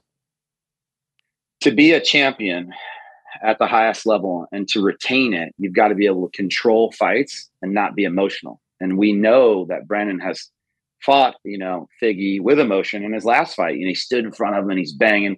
This dude will bang with anybody. I mean, he loves it. He just loves it. But that's not what champions do. And champions are precise. Champions can take calculated risks, and champions can sustain that greatness. And that's really what I wanted from him. I said, you know what? You hit him with that 1-2 and you move to the right. I don't even think he can touch you. And honestly, you saw the fight. Figgy was lost a lot of the time on the feet, just kind of chasing him. And Brandon was just landing clean boxing. It was easy for him. And then we wanted to get the wrestling going because we wanted to see if we could drain that gas tank on Figgy. Everybody knows that he cuts a lot of weight. Everybody knows that he's strong, but Brandon only shot 1 takedown in the last fight in the 5th round. And I'm just like, dude, we had 5 keys to this fight. First key, moving right the whole time, no matter what. Key number 1. Key number 2, the hands are never going to do this. Brandon likes to get that chin up and those hands down, like, what's up? Come on, bring it. And I didn't like that. I mean, it's part of how he gauges his distance and shit. But every time he brings his chin up, I have half a heart attack. And so I'm like, Brandon, get your hands down. Start lowering your levels. That was our 3rd key. Lower your levels. 4th, 2 or 3 takedowns a round. Wow. We wanted 2 or 3 takedowns a round. And this guy, like clockwork, you saw the wrestling. And you saw Figgy laid on his back a whole lot of the end of the, that last round. And he didn't look like he was fighting too much to get back up or get back in the fight. Whether people want to say I focused on that, it was clear. And DC explained it clearly. The fist was completely closed. This is a punch. There's nothing else that needs to be said. But if Figgy would have came out, I think Brandon would have ended him maybe in that round because I think he was starting to tire out. And anything could have happened. But I give that performance a 90, 95% for the defense, for the offensive shot selection, for his ability to not get hit. I mean, how many times have you seen Brandon not get hit, especially against Figgy? Figgy barely hit him. So I love the fight. I thought it was great. And I think that Brandon would have found the finish if the fight would have kept going. So I'm thrilled about him listening. I'm thrilled about his discipline. I'm thrilled about his defense, thrilled about his movement, his footwork, staying outside the lead foot. How many leg kicks did Brandon get hit with? 1, maybe, so all the big right hands, how many big right hands did he get hit with? 0. So these were the things that, lost him the last fight. And they were the things I wanted to make sure didn't cost him even a round in this fight. For you, for the team, how does this feel? Well, like you've been in this game a long time, and you've got a lot of homegrown guys, and your team has been like the little engine that could, and you're starting to really get that respect now. You're among the giants of the sport, and now you got your first champ. Does it feel like your first champ? Does it? Could you be honest with us? Like, would this have felt the same if it was Jeff Neal or Kennedy and Zichiku? Ariel, I know. I'm always honest. I know, and I appreciate that very much. You know what I'm talking about, right? 100%. Each fight is different, and each fighter is different. And And, Brandon, obviously the situation is completely different. It's not like, I raised Brandon as a pup, which is what I do with almost all of my guys. And so it is different, but I'm really proud of what we did, me and Brandon, because I think that was probably a little harder than a normal fight camp. I think that when do you ever fight a quadrilogy where you're fighting a guy that you've had 3 razor close fights with, who knows everything about you? This title fight might be the hardest title fight I ever have. The next title fight will be maybe Span fights Jamal Hill or whoever has it or whatever.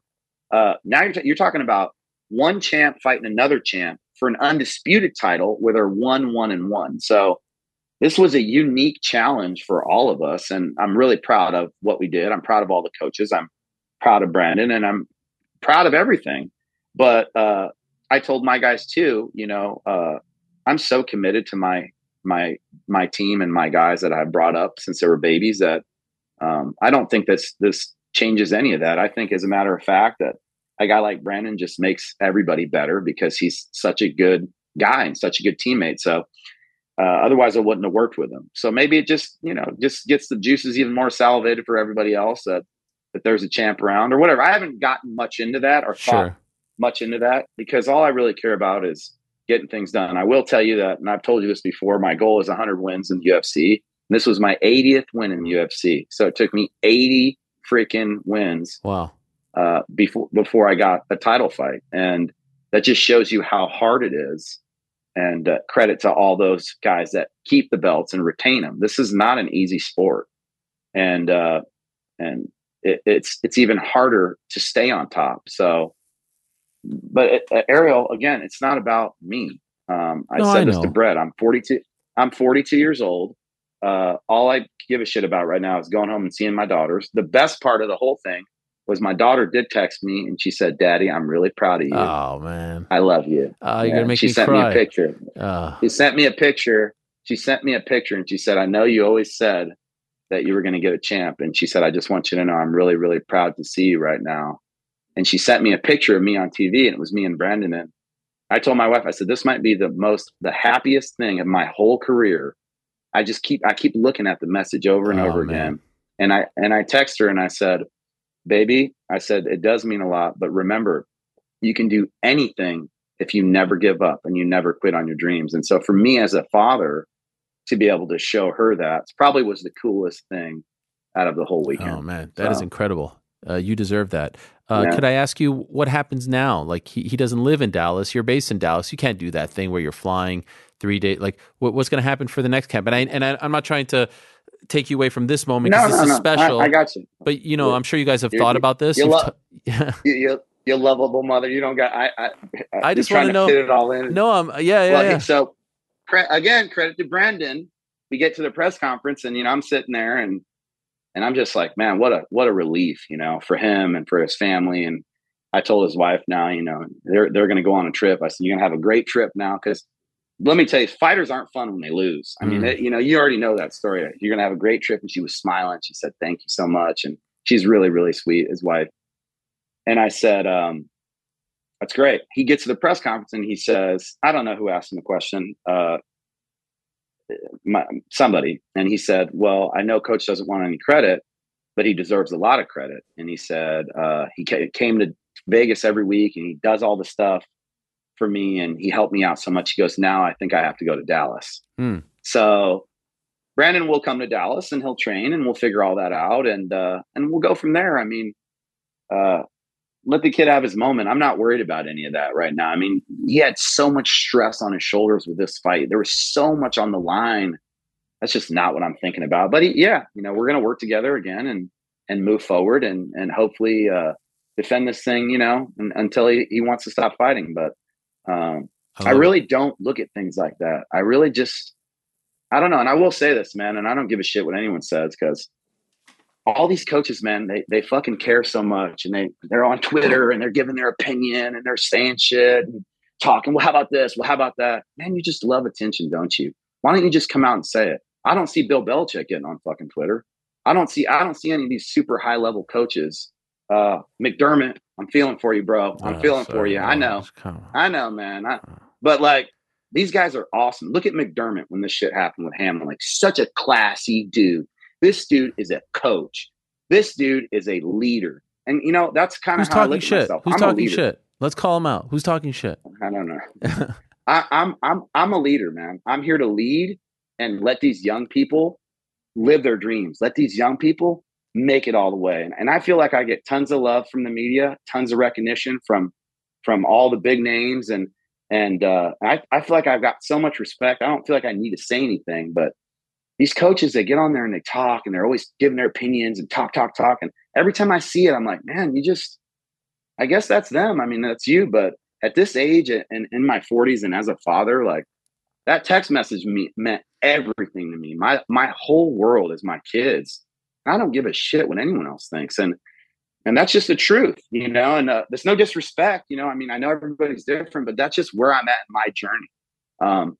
And I like that. And I think you get it too, you know, you're 40 now, 41. Like, you just don't give a shit what people think when you get older. So that's just kind of how I'm living my life. And a couple more years there, once I get that, maybe when I get that 100th win, you know, and these guys finally get settled, that'll be the end for me. I've been doing MMA since 2006 full time. I mean, it's 2023, you know, 3 years as a fighter and all these other years as a coach, and all these times I'm not around my kids, and I miss all the basketball games, and my wife's always alone all the time, every weekend. You know, I mean, I want to be there for my family. So we'll see how it goes in a couple more years, and we'll go from there. Last thing, did you get hit by a drink, a cup? Or I didn't like that scene. I know he was laughing it off, and he's such a good guy, and I just don't understand why. Like, that's so unnecessary. It was a fair fight. There seemed no bad blood. Hated that. And I saw some people defending it. Like, fuck that. No. It was unfortunate. I'll give you the flip side. So I've been here to Brazil now, I don't know, 8 or 9 times. I've always had such a good time. Shout out to Nogueira. This guy, anytime I need anything, I text him, I ask him. Brandon needed mats at his Airbnb. Nogueira got all of it set up. They dropped it off. Like, the people here are so beautiful. Jose Aldo came back and hugged us, and you know, good luck, champ. And I mean, who doesn't love Jose Aldo? I mean, How awesome was that moment? Everybody was awesome. Even everybody. I just feel like that when security started to run with Brandon, it was kind of like a game, you know, like when you see, like, you know, when they see prey, when a predator sees prey and they see motion, they're like, oh shit. And I just feel like, I don't know, it was just a bad moment. And once they started running with him really, really fast, I think people were like, oh shit, there's a moving target. It was just people making a split second bad reaction.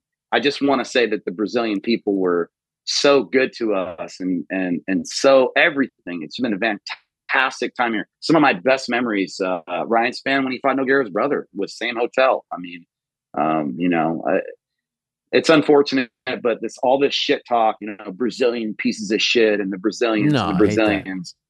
That just hasn't been my experience.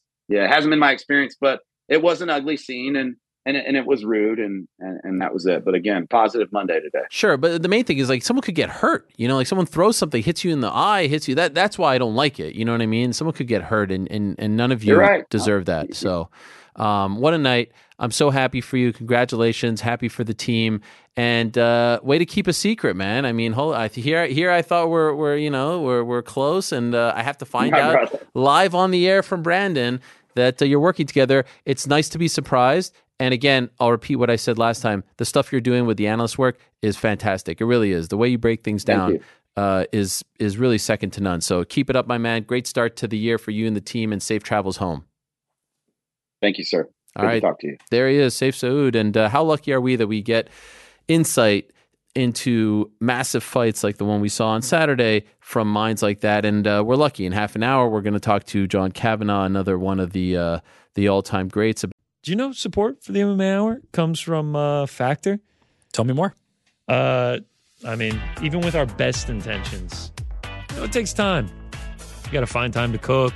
You know, is it going to be nutritious? Is it going to be delicious? Is it just going to be plain? You get all that with Factor. I mean, that time and effort that I mentioned, we don't always have it. But Factor's ready-to-eat meals They can make the whole thing easy by delivering pre-prepared, chef-crafted, dietitian-approved meals straight to your door. I mean, dinner's here. Thanks, Factor. Appreciate that. And they cater to all kind of diets, too. I know you like to keep a strict diet. You like to keep lean. I know, Frankie, you're trying out a new diet back there as well. Keto, vegan. Even if you're just trying to keep track of your... What are we keeping track of? Take care of your what? Keep track of your calories. I got tripped up there. I'm sorry, everybody. Factor has over 35 different options a week to choose from based on your needs. Plus, the meals are ready to go in just 2 minutes. Oh, wow. 2 minutes, man. What can you even do in 2 minutes these days? I mean, it's like, what's a dollar worth? What can you do in 2 minutes? So you don't need to worry about cooking. That was a good one, Frankie. Good one. And you know what?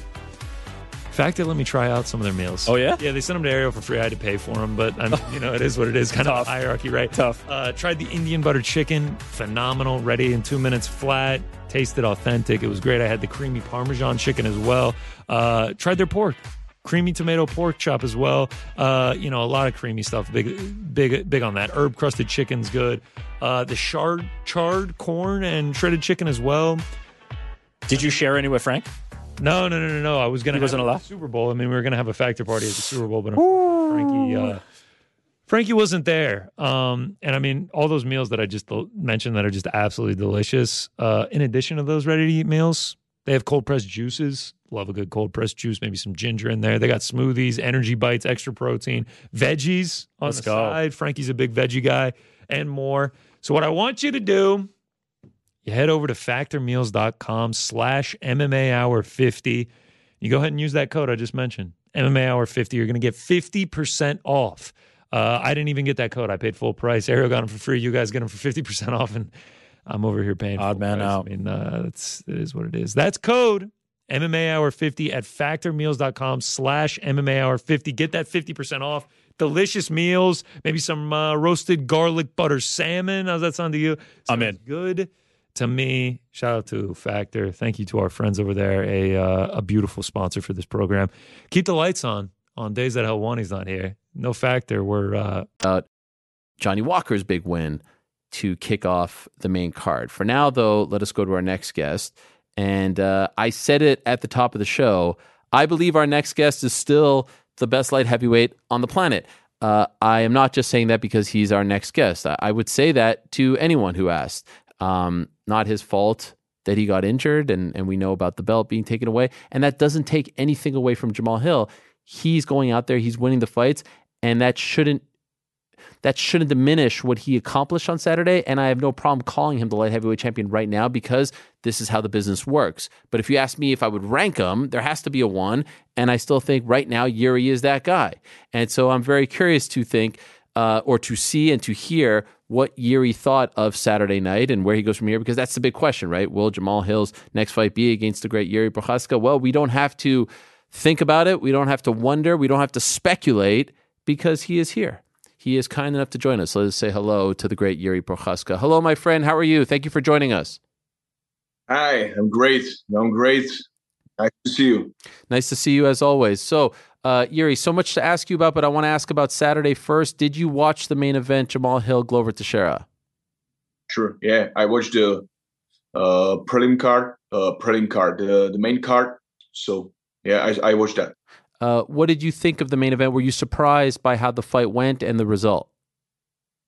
I was not surprised, but I was a little bit surprised by the Glover Teixeira's performance. About his his energy and his speed. He was so slow. He was a little bit slow, and amazing work from Jamal. Yeah, amazing work from him because he did everything right. Yeah, so congratulations to him, and I'm looking forward for him. You obviously know Glover very well. You fought him. You have not fought Jamal yet. Based on your experience with Glover and just everything we've seen out of him, did you think he was going to win this fight? Who, like Glover? Glover, yeah. Did you think he was going to win going in? Yeah, I thought about him. He have a big chance to win, especially in the Rio with the home crowd, and everything works like in this event for him. So I'm a little bit surprised by that, but that's good step for the light heavyweight, and I'm happy for that, happy for this result, because Jamal Hill is a young guy. He's how to say, dangerous, and I like to see before me somebody like him, who is the who is the challenge, who's challenged me, like somebody who challenged me, and that's make me I'm looking forward to start the training, and yeah. I love it. Could I ask you one other thing about Jamal? There were some questions. Oh, if the fight goes to the ground, how's he going to look against Glover? Oh, how would he look in a 25-minute fight? Did anything surprise you from Jamal? I think from him, nothing. Maybe that he had not so much he spoke about his power of punches and all these things, and how when he catch the Glover, it will be over, and all these things. So Glover showed everybody that Jamal, he haven't so big power in the punches. Not like a Johnny Walker. Johnny Walker, he showed them amazing work, and that's maybe the one and last thing. Yeah. But more than Jamal Hill, Glover surprised me, because it looked like he looked like it was not his night. Yeah. Who's the best light heavyweight on the planet right now?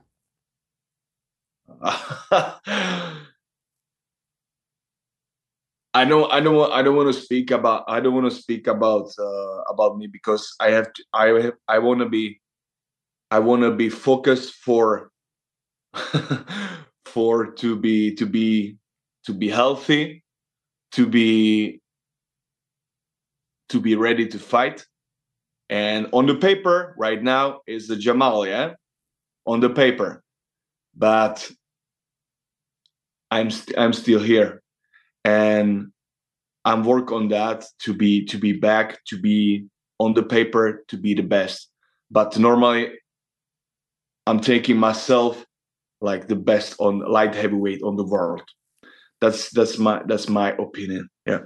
Okay, I respect that very much. I have to be. No, I don't want to be like a hustle. But I want to be a little bit. I want to be humble in that. Yeah, it have to be. Yeah, I get it. So the shoulder, how is it feeling?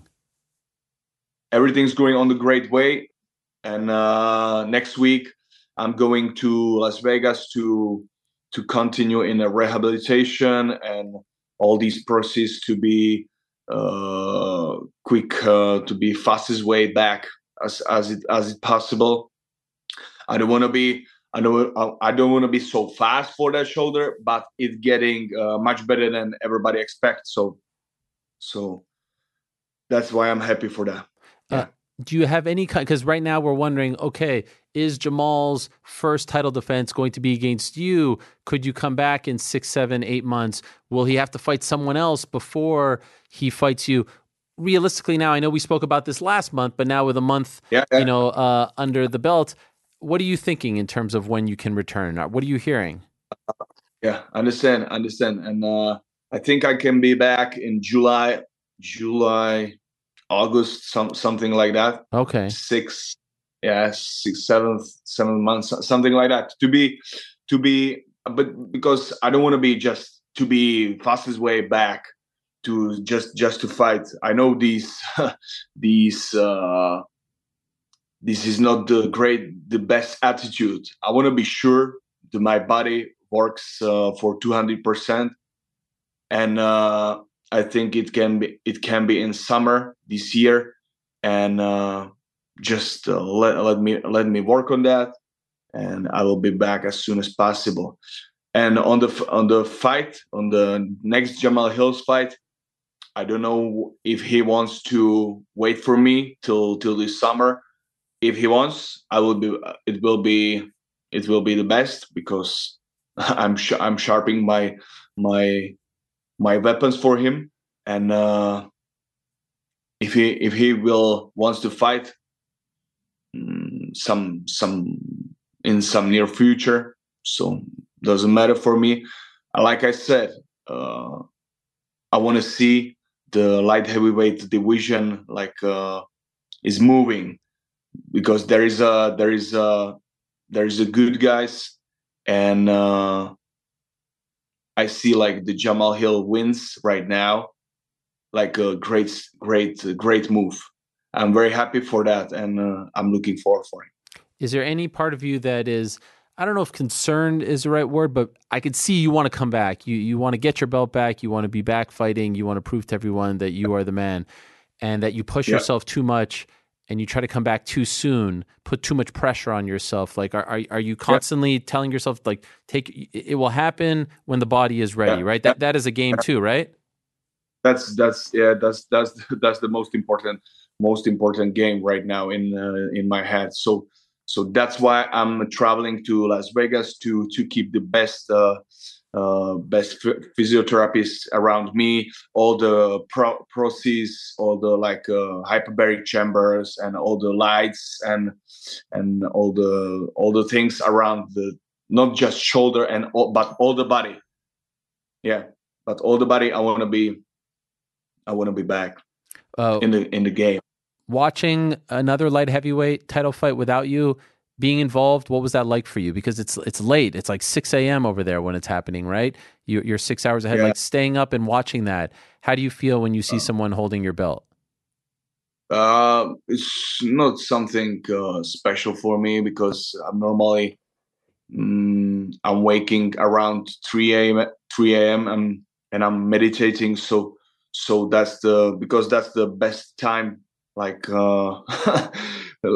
you can catch your mind in 3 a.m. When it's totally quiet, and then you can start to work with your mind, with your body, on another level. So for me, it's normal to be awake 3 a.m. So wow. And today Saturday or Sunday, there's in Czech Republic, the event started around 4 or 5 p.m. a.m. So it was okay. So you wake up every morning at 3 a.m. to meditate? Not every morning, just when just when your inner voice calls you. Wow, that is fascinating. Yeah. And how long does the meditation last for? Today morning, last morning. Today morning, around 3:30. Yeah. So like 30 minutes? 3:30, 30 minutes, 1 hour. How is you have to feel it. What's necessary when it's done. What is challenge for you right now, and that's all about that. Yeah. Wow, that is. And do you talk, like, do you think about anything, or are you trying to keep your mind completely? I love this stuff. I love this stuff. It's fascinating. It's up to situation. What comes to you. Wow. Yeah. As in that moment, it's good to have some notes from that, because you can remember that these feelings and these things, these thoughts. So it's for me it's a very important, because then you can work with your visualization on another level, and that's all about that. The life is about that. Yeah. Wow.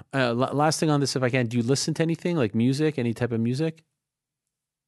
Normally or when you're meditating. Oh, just sometimes I'm listening some meditation music, especially how to say these vibes like like sounds, different sounds. Yeah. Okay. Yeah, something like that, but not too much. The most important is the quiet. That's the biggest strength. By the way, usually what do you listen to? Like what do you like to listen to just for fun? Just for fun. Motivational music, and like sometimes it's up to my mood. So yeah. Okay. Yeah. It all fascinates me so much. And just curious, do you have a preference? Yeah, I feel like you might say, but I'll ask anyway. Like if Jamal fights someone else, we were trying to debate, should it be Anthony Smith? Should it be Magomed Ankalaev? Should it be Jan Blachowicz? Should it be someone else? What do you think? If it's not you next, if he wants to come back in March or something, There's Ankalaev, Blachowicz, Glover's out. Anthony Smith. There's Rakic coming back. Yeah, Rakic is back. That's good. I think maybe it's just my opinion, but they had a fight. They spoke about that fight, Anthony Smith with the Jamal Hill. Yeah, because I think he deserved the fight with the Jamal, because they gave him like a special step up. Yeah, so why not to Smith? But that's just my opinion. But wait for me. Wait for me. Just that.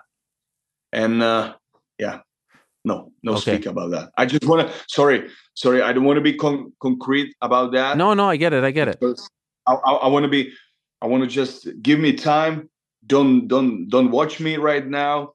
Just let me work on my body to be back on another level. Not just like that, to be healthy and be back. Sure. When you have some time, it's a good time to recognize what's your step up. That's all. Last thing for you, the video that we saw on Saturday night, you were outside. I think it was snowing, and you said, I'm coming, all that stuff. Yeah. Was that? Did you shoot? Did you go outside at 7 a.m. or was that something that you sent them earlier? I was wondering because it looked like the sun. That was after the that was after the event. I just stepped to my garden. And I thought about that fight, and it started to motivate me. So I came the video. Yeah. I didn't know if you were doing like a workout in the snow at 7 a.m. Yeah. You were? That was before the workout. Wow. That was before the workout. It looks like are you wearing a t-shirt in the snow over there outside? What's going on? It's normally I'm without t-shirt because the winter is good to keep yourself like in a cold, like to be healthy, more healthy. Yeah. You're gonna catch a cold. You're gonna get sick. You need to have a hat, gloves, scarf. Sick? Why? If you eat good food, if you like keep some discipline in your food, you drink a good water, man, there is no reasons why you have to be sick. Okay. So you have a very strict diet, very strict. You don't do any cheat meal stuff like that. Yeah, no, not like that. No, yeah. So I'm right now. I'm world athlete. Yeah, so I have to keep everything, not just maybe not everybody athletes is doing like that, but I like to do that, like to have everything, like a strict diet, strict going to sleep. So now is here around 9 a.m. So I have to go to sleep. Okay. So I will let you go to sleep, my friend. Thank you as always. I really appreciate when you come on. I find you to be a fascinating individual, and I can't wait to see you back in there. And I would love to see you versus Jamal Hill. What a fight that would be. So I wish you the best. Do great recovery, safe travels to Las Vegas, and we'll see you very soon, my friend. All the best to you. Thank you. All the best to you. Thank you so much. There he is, Jiri Procházka, the pride of the Czech Republic. What a guy, huh? I can't get enough of Jiri Procházka. I find him to be, when you've got that massive historic PFL versus Bellator card, it is a big one. It's a pay-per-view. It's PFL champs versus Bellator champs and PFL stars versus Bellator stars. Historical night. First time in MMA history that a place like this is hosting, Saudi Arabia, a big MMA card. It's, in fact, the first major MMA event to take place in Saudi Arabia and the first cross-promotional event between both PFL and Bellator, with former champions and current champions colliding in one epic night. The headliner, like I said earlier, is Renan La Problema Ferreira going up against Ryan Bader. They go toe-to-toe in a fight that I think will determine who Francis Ngannou will fight in his PFL debut. That's the plan, and I wouldn't be surprised if they announce that. That seems to be the direction. So stay tuned. Also, as we said earlier, Johnny Eblen against Impa Kasangane. They did save Patricio Pitbull. He's going to remain on the card. Aaron Pico as well. Clarissa Shields on the card. Yoel Romero. Thiago Santos. Whole bunch of big names. It's all going down this Saturday, February 24th, live on ESPN Plus pay-per-view and DAZN. That's ESPN Plus pay-per-view or DAZN. Like, I wanted to ask him, what do you eat for breakfast? What do you eat? Like, I just... Do you want us to get him back? No, but I could tell, like, okay, that was it. You know, he had enough of me and my probing questions. But I just want to know. I want to know about the meditation. I want to know what he listens to. I want to know what he watches. Like, do you think he watches Netflix? Or do you think... He doesn't seem like he's a big Netflix guy. I think he's a TikTok guy. You think so? Oh, yeah. I'm going to guess he doesn't have a Netflix account. Although I should say, I said at the top, oh, maybe he filmed that before. And when I said that, I was like, well, actually, the main event probably ended around 7. He was outside in his T-shirt. I was kidding, of course, about the catching a cold. I mean, you see these fighters like Makhachev. You guys see that? He was doing something in the snow before he went to Australia. Just like in the snow, T-shirt, working out. These guys are tanks. We have a little bit of time, so I just want to I want to go back to the guys, if I can, to tie the bow from what we were talking about. After hearing what he just said, what do you guys think? Do you keep Jamal Hill on ice until he comes back? Do you have him fight someone else? Now we know the answer. We were speculating, but the beauty of this show is other shows you speculate. Here you get the answers from the guy. I don't know why I'm yelling, but you know. Yeah, you're all right. Positive, like Sayif said. What do you think, Near Crick? Yeah, book him. Book Jamal? Yeah, book Jamal. Versus? Any of the guys Can't you say mentioned. anyone. You have to have an answer. Anthony Smith. Let's do it. Ooh, I like it. Pay-per-view main event in Omaha? I mean, it's a title fight. It's a title fight. In Omaha. Well, I'm sure Anthony maybe can in sell Detroit. that arena out. By the way, maybe in Detroit. Do it in Detroit. I like that. Little Caesars Arena? Is it still called that? Because it's just such a fantastic name for an arena. Wait, I mean, it's fairly new, isn't it? I thought it changed. It's one of the great arenas. Remember when I did my whole thing, New York Crick, about that? One of the legendary. Yeah. Little Caesars. The original It is 10-7. Yeah. I mean, sign me up for that because Little Caesars, yeah. I there will it is. get Little Caesars for dinner. That'll be a great evening. That feel unless I'm speaking out of turn, unless somebody disagrees, that feels like the biggest name fight, right? And also, there's the storyline of look, we were supposed to fight, we became training partners, now we can fight again. That feels like the most interesting story. So I would do that. I'm still down for Uncle Iver, Jan. I go with Anthony. I'm going with Anthony. You know what? The more I think about it, Anthony, Jamal, Ankalaev, Jan too. Co-main. Why not? Or just do it on, I don't know, unless you want to do it co-main 5 rounds. Seems kind of weird to go 5 rounds to 3 rounds. I agree with that. Although maybe they settle it in a 3-round fight, and the 5 rounds screwed it up. Nah, they would have settled it in the 3-round fight. Make it a fight night main event. Apex, baby. I dig it. Smaller cage, more Let action. us do it. By the way, speaking of eating, did you try the acai on Saturday? I saw the picture, but did you actually try it? Yeah, I had acai. I already had acai. I loved it. Oh, you already Frank had it? I thought it was your first time. No. It was Frank's first time. Frank? I said it was underwhelming, and I stand behind that. Yeah, but the thing is, you probably had like. Oh, I know this. Are we? Yeah. I don't want to name names if you don't want to throw them under the bus. But like, was it a legit spot? I mean, it was a place that was open on a Saturday night in Financial District. Was it near us? The place we were talking about? Oh, really? They're actually not bad. I mean, I didn't say bad. But underwhelming. Never came underwhelming. I mean, underwhelming isn't great, if I'm being honest. I ate the whole thing. Yeah, it's hard not to. You know what else is not great? What? I loved it. So I'm sitting there eating this underwhelming thing, waiting for GC to show up. And I love that clear the throat. Like he didn't show up 25 minutes early. Hey. At work or you're waiting at the spot? He's waiting at the spot. He texts me. We were supposed to meet at 5:30. He texts me at like 5:19. Yeah, I got my bowl and I'm already eating, waiting on you. By the time I get there, yeah. So my wife is sitting next to me and she sees that I'm underwhelmed. Okay. And we start looking up. Well, what exactly is the difference between the Brazilian and the here we go. American? So apparently they add more sugar in Brazil. I'm not saying. I mean, that's just what I read. Guarana, it's called. Guarana, like the guarana berries that I. No, not even close. Guarana. I'm calling it guarana. All right, fine. All right. Then I find out that the trees that they pick these things from are very brittle. So they have to send children up to the top to pick the berries. Oh, jeez. And they get injured, and there's a lot of advocates trying to bring attention to this. What is going on? So I'm just saying, I'm eating this underwhelming thing, and I'm like, there's some poor little kid who probably fell off a tree for me to be underwhelmed. And they have to freeze them when they bring them to the States because you can't really, they don't transport well. Like they rattle around and bruise and leak. And everything. So, you know what? I'm just going to say that I don't care about the acai. Wow. You don't care about it? I don't care about it. Yeah, I don't know. I mean, if I'm ever in Brazil, I'll try it again. I don't. You can't listen to Helwani on this. Why? Brazil is not the only place you can get good acai. It 100% is. No, it's not true. Someone sent me a. Where else have you had it? Good, like Hawaii, California. Okay.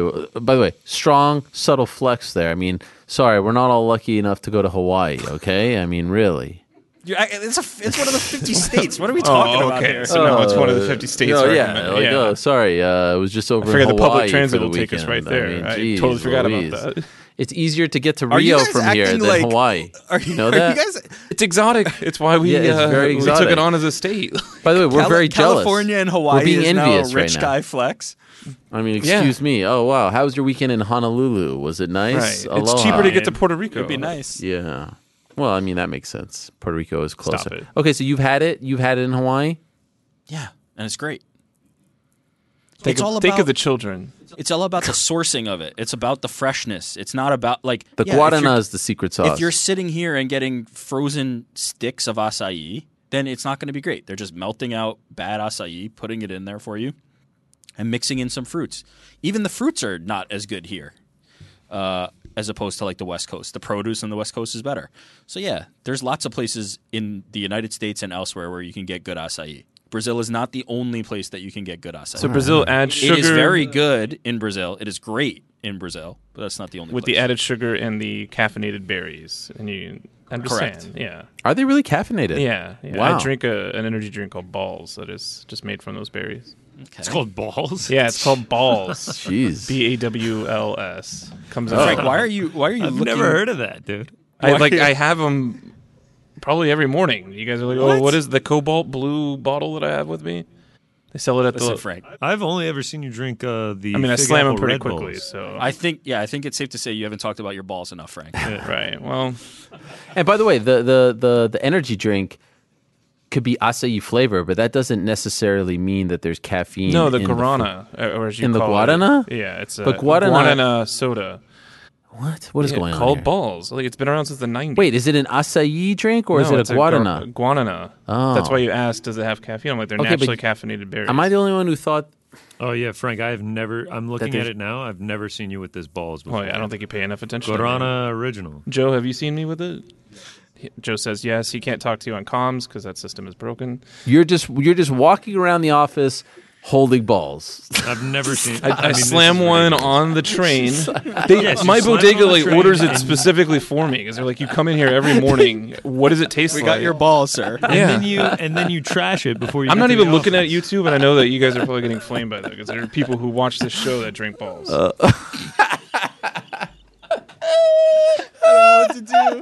Where can I get this other than your bodega? It's all over the place.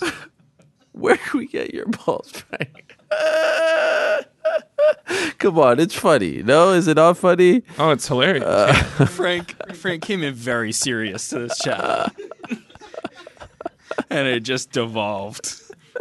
By the way, a bit of a weird name, no, to call the drink? I mean, They're come from I mean, berries. yes, it is definitely. I'm looking at their website right now. First of all, it's just balls.com, and then it's their catchphrase is "Stay up, drink balls." I mean, come on.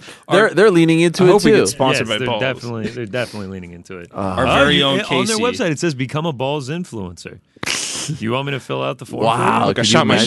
shot. Influencer He's trying. application. I'm filling this out right now. Can I? Our very own Mysterious Casey, Frank. EKC says he's had the balls drink, Oh. and it's great, and it keeps you up for like 2 days. So lots of energy. You drink one of these in the every day, balls. Frank? I have two at least 3 times a week. You kidding me? And then you follow it up with a Red Bull Fig Apple, Sometimes if I Fig need that apples. extra jolt to the heart. Yeah. and then a green drink from Starbucks. Look, it's a lot to put up with you guys. Can I make a prediction? Someone is going to tell the balls people, and they're going to hook you up after all I mean, this. if that happens, I'll This be free smiling. plug that you just gave them. you always get the original blue one. That's the only one. Well, no, there's orange, root beer, ginger, cherry. I've tried all of them. The original's the only way to go. And by the way, I mean, never offered us any. Yeah, Never I even offer heard you of it. guys all the time. I'm not gonna lie. Never- These things are $4.99 a pop. Like Jeez. you're waiting You behind need a me. balls budget. Yeah, seriously. Have a This balls is ridiculous. Here's the funny: they're actually $6 because I get them so much. The bodega gives them to me for $5. Wow. I'm not even joking. That is That's amazing. That's my favorite part of all this is that the bodega's like, well, there's Frank, get his balls. Oh Just like my I will. God. I will you're- shoot a video the next time I go get it. You'll see how excited they are to like ring me The up for only- the 2 balls. Are you the only one buying them? Like when you Probably, come in 'cause- and you buy your 2, is it just the They 2 that sit were in the there same before? cooler. The Yeah. cooler has not changed. I'm the only one that takes them out of there. Anyway, moving on. A bit of breaking news here, courtesy of New York Rick. Our old friend Aaron Chalmers of the Yeah. Geordie Shore fighting Floyd Mayweather. I think we should say not the news Well, is you not sent it to courtesy me. of me, Yes, but you're not I breaking the news. alerted you. Who did break it? I don't know. I saw it from Michael Benson, but I'm not sure What in the world? who had the original. Old friend Aaron Chalmers, who I actually just spoke to very, very recently. He didn't Not hint about at this. fighting Floyd Mayweather. Floyd Mayweather. Oh, he posted it on his Instagram, February 25th at the O2 Arena in London. Aaron Chalmers was who would we compare him to? He was sort of like, I mean, And who I Geordie compare Shore, him to? like the situation, right? Oh, I guess I don't know enough Geordie about Shore was the Geordie version. Geordie being Yeah, what they of call Jersey people from Shore, yeah. Newcastle. that. Sure. That was a real show. Oh my God, it was a big show, and then he signed with Bellator, and that was a big deal I for was going to them. say he's Tommy Fury. Oh yeah. How about that? Oh yeah, Geordie Shore. Wow. Fighting on the same day as Tommy Fury and Jake Paul. Little competition there. Interestingly enough, still haven't officially announced that fight. Tommy Fury and Tommy. and Jake Paul. Tommy. Not that one. Shout out to that one. By the way, Frank, did I tell you that Tom sent me a message about that? No, what was the message? Oh, he said it really, really. Wait, didn't we talk about this in our chat? did Oh, talk about it. jeez. Well, I mean, I thought I was Just wanted feigning. to get out, you know. Oh, he's for the playing show. along. Oh, Come on. sorry. Wow, so No. sorry. He said that. No, that's good. I could vibe with that. He said that it really meant a lot to him that we brought him up when we were talking about the best heavyweights and the music. He enjoyed that. I mean, it really touched his soul. Here's a guy who's rehabbing, perhaps feeling like he's a bit out of sight, out of mind, and I think he was really touched by it. So I thought That's that you would awesome. appreciate that. Speaking sure. of morning beverages and Tom Aspinall, he came on the show one time and talked about how he only drinks flat whites. Oh yeah, Yeah, he inspired me to try one, and now that's your kind of become thing. a bit of a routine. Yeah, I'll Flat get the white guy. flat whites. From where? Local spot? Don't tell Yeah. me Starbucks or something. I mean, dude, we've had this conversation. I got I got uploaded with gift cards for Christmas. So, Oh, right. Got to knock them out. Fair enough. It'll be done quickly because Starbucks is very expensive. That's true. So you enjoy it. By the way, best flat white I ever had, Australia. Wow. I mean, They're talk great. about They're that. great. I've never had one. I just opened the door for. I mean, what are we gonna? I just opened the door for you to walk through. You did Not even gonna. You never had a flat white? I was not paying attention. What? No. He was going to gatekeep Australia having the best flat whites. No, but I think that's what they're known for, or at least it's like the most popular coffee, if you will, in Australia. Anyway, Aaron Chalmers coming back. Also, Sage Northcutt, that was announced this morning. Sage Northcutt. Rado, we going? Yeah, sure. I think you're going, right? Didn't you say you're going? No, I never committed to anything. You said you were thinking about it. Considering it. Yeah, there you He go. asked me to go already, and we're already making the plans. But I would be going to Colorado. Oh, you're already going that weekend? No. Nothing has been hammered down. Oh, okay. I would be going to Colorado, and one championship would happen to be happening. I wouldn't be planning the trip around it. Why are you going to Colorado? That's where my girlfriend's from. Oh, I mean, two birds, one stone. Yeah. Take the parents, take the in-laws. One championship debut. I'm sure they'd love it. Brings the whole you don't family think so? together. This is what I do for a living. I mean, have you heard of Adriana Moraes? This is great. All right, well, we have plenty of time to figure that out. For now, though, let's go to our next guest. Very excited to speak to this man. It has been a while. Used to be a fixture. Now, I mean, he's like a great boxer. He's just, ducking, jucking, jiving. It's hard to nail him down. This time, we nail him down after a long sojourn from Brazil all the way back to Ireland. He's the great John Kavanagh, the head man over at SBG Ireland. There he is. I didn't know if you would show up, not because I didn't believe, but I thought maybe you'd be jet lagged, you'd be tired. Man of your word, here you are. How are you feeling? Are you regretting this? A little bit. I'm not going to lie. I tried to say. Home. Yeah, I just got home and I said, I'll lie down and have a power nap. And that was the worst idea I ever had. Oh, no. I feel like I've been in a bit of a car crash. But sure, here we are. Okay. Here we are. Well, I appreciate you doing this. Congratulations. Happy that you're back home. I didn't realize, and it never really came up, I didn't realize that you had never been to Brazil before. And I saw on your Instagram, first time ever in Brazil this past week.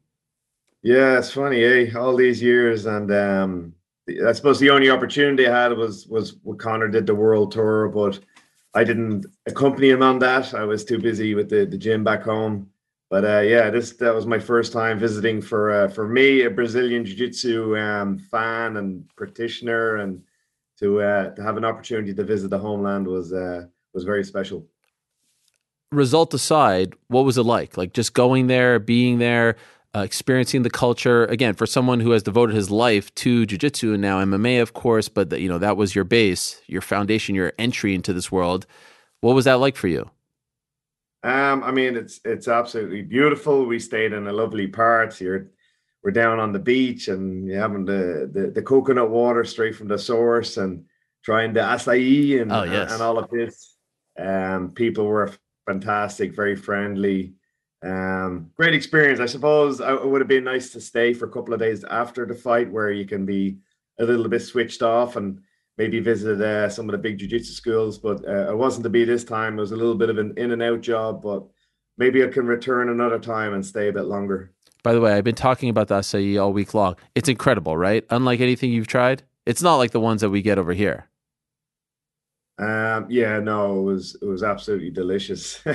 You could eat it all day long. I've had it in Ireland. It's getting popular over here, even in the kind of health food type places, and it's I don't know. It feels very sugary or something here, whereas there it's a bit more earthy. It's a bit more raw, and I don't know. It's probably totally in my head, but I felt it was much better for me over there. Yes, I agree, and I've had it many times, probably too many times. Every time I go over there, obviously, want to talk about Johnny Walker's incredible win and what a finish, as unique as it gets, the win over Paul Craig. But as we kind of close the loop on your first trip to Brazil, what struck me in your posts, you posted this on Instagram, the first line, you said, as a 19-year-old kid, after being humiliated with a bad beating on the street, I came across UFC 1 and my life was nudged onto a new path, inspired by the great Royce Gracie, who was in attendance, which was super cool as well, to have him there and to show him being backstage and whatnot. I devoted my life to the practice of Brazilian Jiu-Jitsu and MMA. I didn't know about that story at 19. Are you open to telling us what happened and how that changed the course of your life?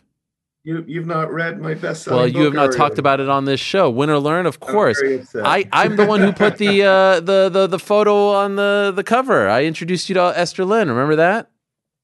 Fair enough. But yes, I do detail it in my book, but sure, we'll have a quick chat about it here. Yeah, it's a story I've told many times. I was out in Dublin City on a weekend, and there was I came across this kid, and he was kind of getting beaten up by a few guys, and I had done some form of martial arts most of my life, so I thought this would be like the movies. I stepped in to try and stop it, but there was maybe 3 or 4 of them. I ended up on the wrong side of a beating, but the guy I stepped in to help got away, so I achieved my goal on that. But yeah, it was pretty for looking back and being 18, 19, it was pretty humiliating for me to get badly beat up in front of my girlfriend. And I was actually, I suppose looking back now, I describe it, I was in depression for a couple of months. I didn't want to leave my house. I didn't want to do anything. And then I started trying to research other ways of self-defense and fighting. And somehow or another, I came across UFC 1, and I was like, wow, that's like real fighting. I'd been doing, I suppose you call like traditional martial arts, and it's always in a very kind of nice setting, and you throw a punch and I do my block, and that's not how it was in an actual fight. Whereas when I watched Royce Gracie being able to subdue even much bigger opponents, and in a weird way, it appealed to me that he didn't really have to hurt anyone. He was able to do it in a very technical fashion and just put it, apply a chokehold and tap. So I started practicing. Then I started off with judo, and then getting a few friends together and trying to headlock each other in a shed. There was no Brazilian jiu-jitsu in Ireland at the time, and slowly but surely traveling to the UK, traveled to the States, trained with the great Machados for a while in LA. And yeah, slowly but surely start learning it and start doing security work at the weekend. So I had plenty of chances to put it to test, and did a couple of MMA fights, and all of a sudden found myself running an MMA gym in Ireland. And that's whatever, 25 odd years ago. And then I blink, and suddenly, actually, it was a weird experience. I was standing in Johnny's corner while Bruce Buffer is announcing them. And, you're kind of scanning around, and I somehow saw Royce Gracie through whatever, tens of thousands of people were there. And it just caught his eyes, and I didn't even know he was there because I've met him a few times now. He cut the ribbon on my newest gym, which was a really trippy experience for me. Wow. Bellator had him there, and I've met him a few times on Bellator shows, and he'll be back in my gym teaching a class next month when Bellator is in town. So I have met him a few times. I didn't realize he was there, and I just locked eyes with him. It was such a, I don't know, it was very, very strange. And then even to be going there with a Brazilian guy, and he's ending up facing a European Brazilian jiu-jitsu specialist, it was a kind of a surreal moment. And what a moment for not only yourself but Johnny Walker as well. And this bond that you have forged with Johnny is really interesting, because like for the longest time he was just this nomad, right? Like every fight it seemed like he had a different team with him, different coaches. He's in Russia, he's in Canada, he's all over the place, but now he has a home in Ireland. He married an Irish girl, and it seems, just based off your social media, like you guys are legit friends. I think you were together on Christmas. He's there, and I know you're friends with a lot of the guys that you coach, but could you talk about how you have created this bond with this guy who seemingly comes from a completely different place than you? Yeah, shout out to his wife Tara. She kind of introduced us. When they were coming home from Thailand, I think they were only coming to Ireland for a short time, and she Googled where for him to train while they're in Dublin. And, my gym popped up, and she brought him in. And I say the same thing with all fighters. You come by, train for a couple of weeks. I might not like you, or you might not like me. I don't know if it's going to work or not. But that's our 5th fight now. And him and his wife, they actually live in my house. They have done. Oh, wow. 2 years or something now? Almost 2 years. And his wife is very good friends with my wife. I was best man at his wedding, and then the following week, him and his wife were witnesses for me and Orla's wedding. So we're a bit of an odd grouping, but I think we have a bit of a rhythm going now, a real groove. There's a trust thing that takes a long time to build, I feel, for a fighter and a coach. It's not just about going somewhere for a couple of weeks and the secret move you're going to learn. That's not really it. You know, probably no matter where you go now, all the top camps, you know, people know how to strike, they know how to wrestle, they know how to grapple. But it takes a long time, I believe, for the true bond to form, that trust for second by second decisions that have to be made. And, you know, even fight week and dealing with all the emotions that come and making weight and doing that the right way. And we've done it 5 times now, and I think we're getting a nice bit of momentum together now. Okay, so what's been the difference as of late? The last 2 performances, very impressive. And, you know, this was a guy who at one point we were saying maybe he's the guy to beat John Jones. And, of course, you know, not trying to get too crazy, but it looks like he's on a path now. And light heavyweight is somewhat wide open. What, in your opinion, has been the difference as of late? You know, you've got athletes and you've got fighters in MMA. There's a lot more athletes than fighters. Johnny's very much a fighter. And when he got in, first of all, he kind of fought purely on instinct. He's an absolute genetic freak. Some of the things he can do. I always remember the story, his first time ever sparring in my gym. And he was sparring a guy that's not as tall as him. Very few people are, but he's probably about 6 foot tall.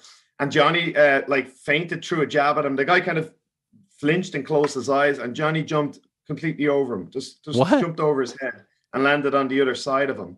And so the guy, when he kind of opened his eyes, there's nobody in front of him. He's looking around, and I'm just scratching my head going, okay, well, this guy, this is not normal. And even some of the stuff we've done with the brain testing, his eye coordination and his ability to pick up things is off the charts. He's a very unusual human.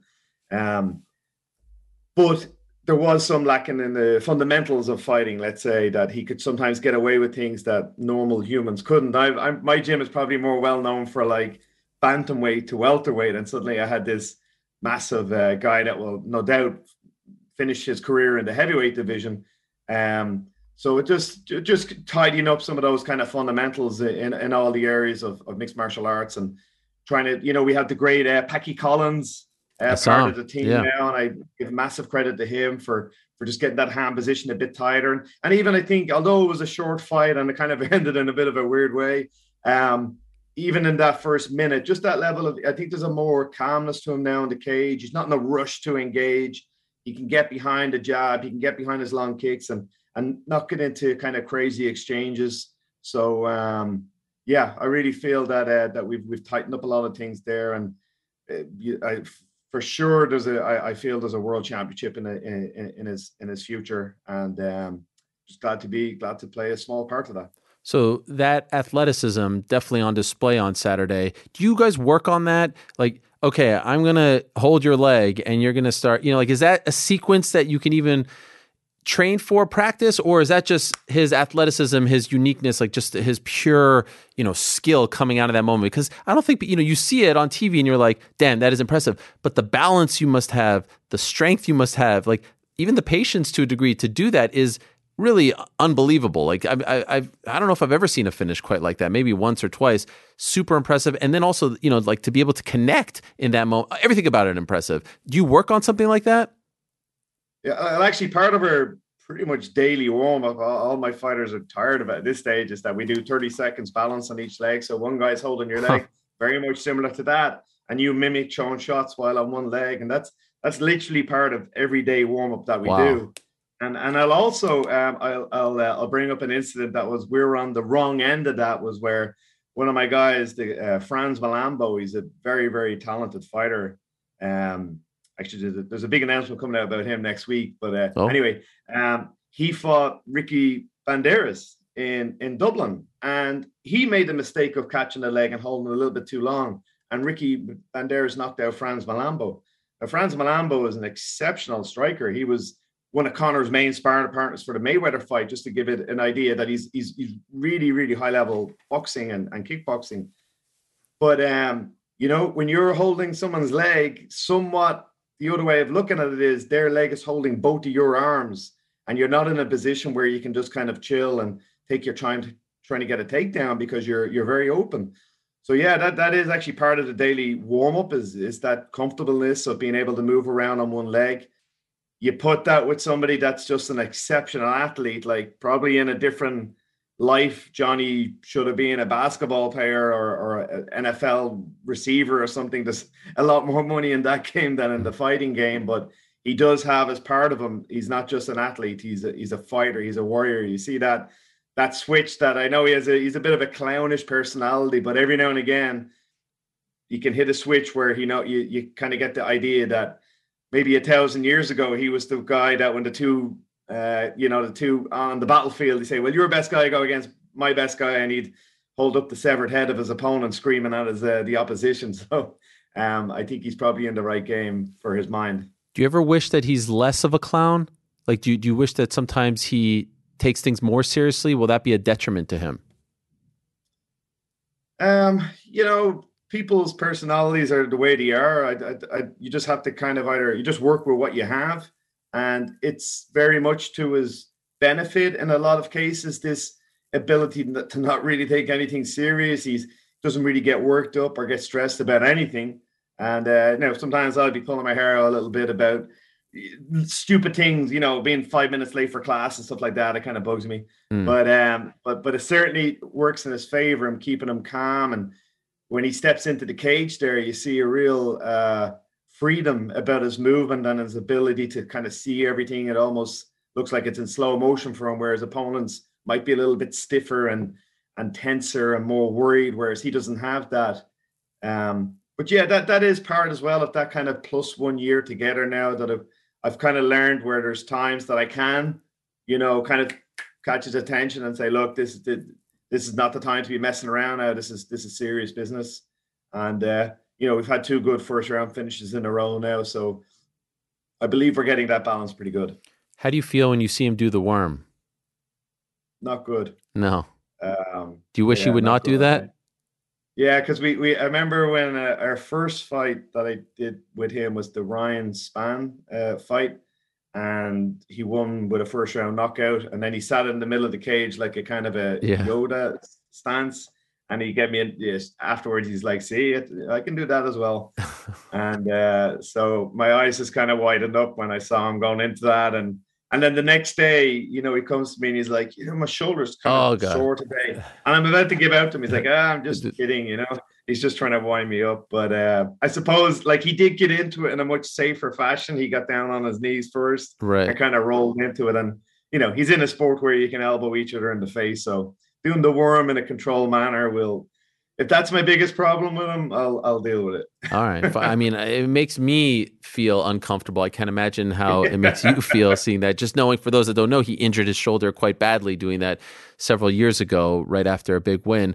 Can I ask you, I didn't get a chance to ask you about this. The last time we saw him fight prior to Saturday, there was that weird scene where all of a sudden he's like in the middle of the street, still wearing his gear. Could you tell us what happened there? What the heck? I mean, it's very Johnny Walker. He's walking around Las Vegas, full gear on, gloves and all. What the hell happened?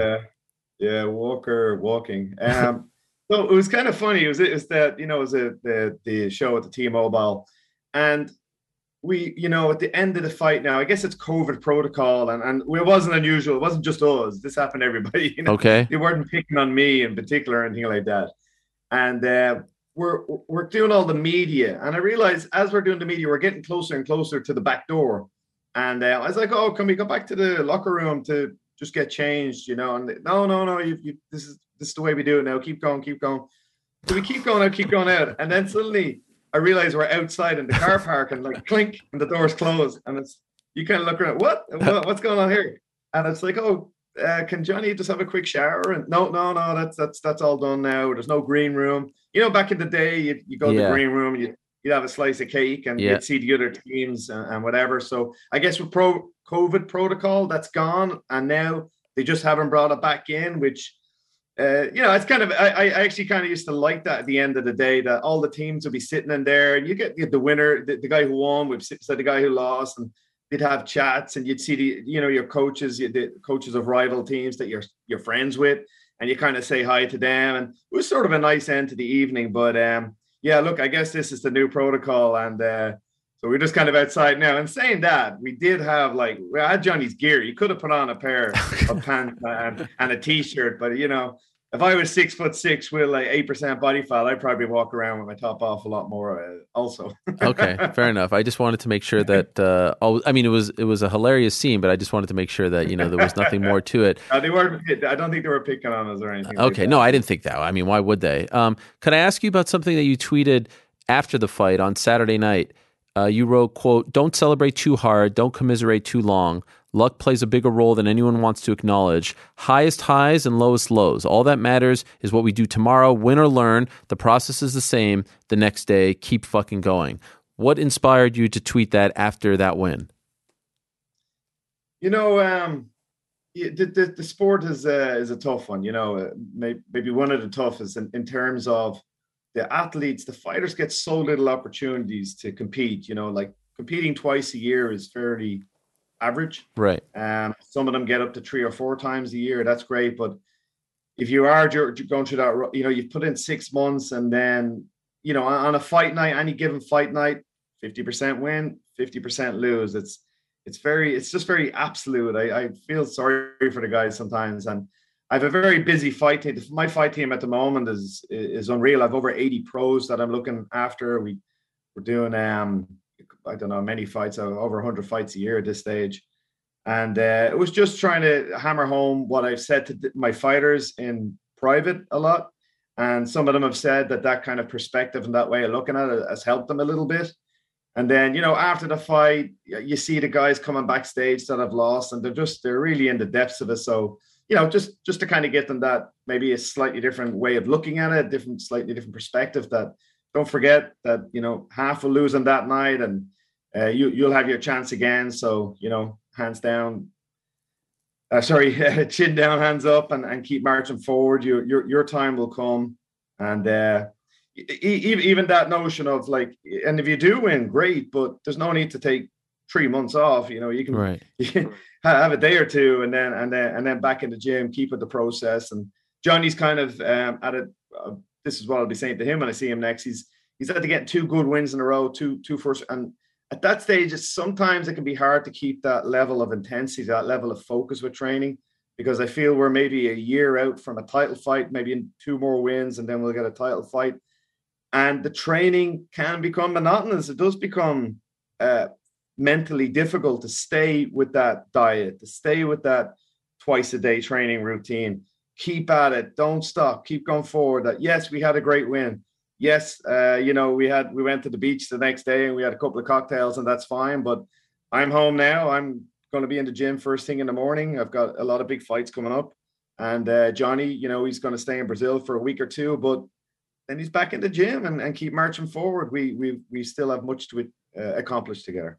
So it's interesting because I think I read last year most wins for the team, right? In 2022, yes. Is that accurate? And I think from afar, those who may not follow things so closely would think like, oh, Irish MMA, it wasn't, or 2016 was the high point, or 2017, and Conor hasn't fought for a couple of years. But then you see you have 100 pros or 80 pros, and you've got all these wins. So you're busier now than ever. Like this notion that Irish MMA is dead, that you are struggling, that the team is struggling, that the whole scene is struggling. All this stuff is total BS, correct?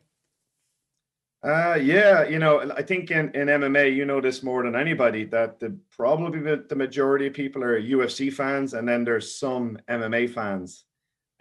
So of course I had an incredible journey with Conor, and that journey isn't over yet by any means, but that's not as active now as it was at one stage. But I will just very humbly put up the team's record. We had an 83% win rate in 22. Johnny's had 2 wins in a row now in the UFC. I think I have 10 guys on the Bellator card in a couple of weeks in Dublin, February 25th. That's going to be an amazing card. I have Danny McCormack, obviously Danny Neal, and she's married now, Danny McCormack, which is a great story. I'd love to get Danny on your show one stage. She's fighting for the Invicta World title in March. Yes. And that journey began with her, and she will say this herself, being a little overweight Irish girl that came to the Mendes fight and was at Conor's after party, and she was kind of drank too much and she was a little bit heavy then, and she pulled me aside and said, one day I'll get a world title with you. And I kind of rolled my eyes and went, yeah, sure. Yeah. Wow. Every drunk Irish fan tells me that. And that was a when was that? 2015. 2015, Yeah. and now we're 2023, and she's won a silver medal in the Amateur World Championships, and now she's fighting for the Invicta World title in March. So I love that story. I've got a couple of guys in PFL fighting soon. Will Fleury, Franz Malam. Oh well, I don't know what I'm supposed to really say if Franz Malam was in it or not, but that's coming out soon. Who else have we got? Nate Kelly. He burst onto the scene on PFL with an incredible first round. Basically knocked the guy out and then choked him. So yeah, 80 odd pros. Most probably Bellator is definitely my biggest promotion that I'm involved with, but I have whatever it is, 3 or 4 in UFC, 3 or 4 in PFL, and yeah, every day I walk on the mats. I have 40 or 50 really high level guys on the mats, and things are not slowing down on my end. Actually, just today we started our 10th season of Train Alta. I know you know a little bit about that. I used to be called Wib to Warrior, now Train Alta, and we had 98 people show up for their first lesson in mixed martial arts, and rewind. In fact, even today, 98 people as a membership of an MMA gym wouldn't be a bad number for a small to medium MMA gym to have 98 members. We had 98 people join just today for lesson 1 of Train Alta. So as far as I can see, MMA is buzzing, and it's certainly not giving me many days off. Let's put it that way. Our own Casey Leiden, one of the more famous alum of Train Alta, maybe talking about a second fight. Although I think if he did a second fight, it wouldn't be under that program, right? Like now, like once you do the first fight, you're on your own, correct? Well, actually, quite a few people have done it multiple times. You know who might be a good opponent for him? And, we're booking a fight. Yeah. Wouldn't this be interesting? Now, I'm going to embarrass myself because I'm struggling to remember his name, but the Mac Life. Oh, Oscar Willis. He fought on Train Alta also. Incredible fight. Yeah, it was. It really was. I watched that back a few times. I was blown away by him. And you know what? That's a typical Train Alta story. You kind of maybe we make a snap judgment when we meet someone or we spend a bit of time in their company. And I was really, really impressed by him. What a left hook he has on him. But what about those two guys Let's having go. their second Train Alta fight? I wonder if the weight classes match up there. We'll have to. I don't think there'd be much between them. They look very, very similar. Okay, what are you trying to do to the MMA media? You're trying to break us up here? I mean, we got two guys fighting. No. Fighting brings you together. That fighting makes you even closer. Paul Craig and Johnny Walker are I would argue, very, very good friends now. I'm actually hoping to get. I'll be reaching out to his coach, the great James Doolan, a fantastic guy. And now that they fought, maybe we can do a little bit of cross training together, because that was a fight that was keeping me up at night. His ability to pull guard at this level of MMA and take out really, really high level guys.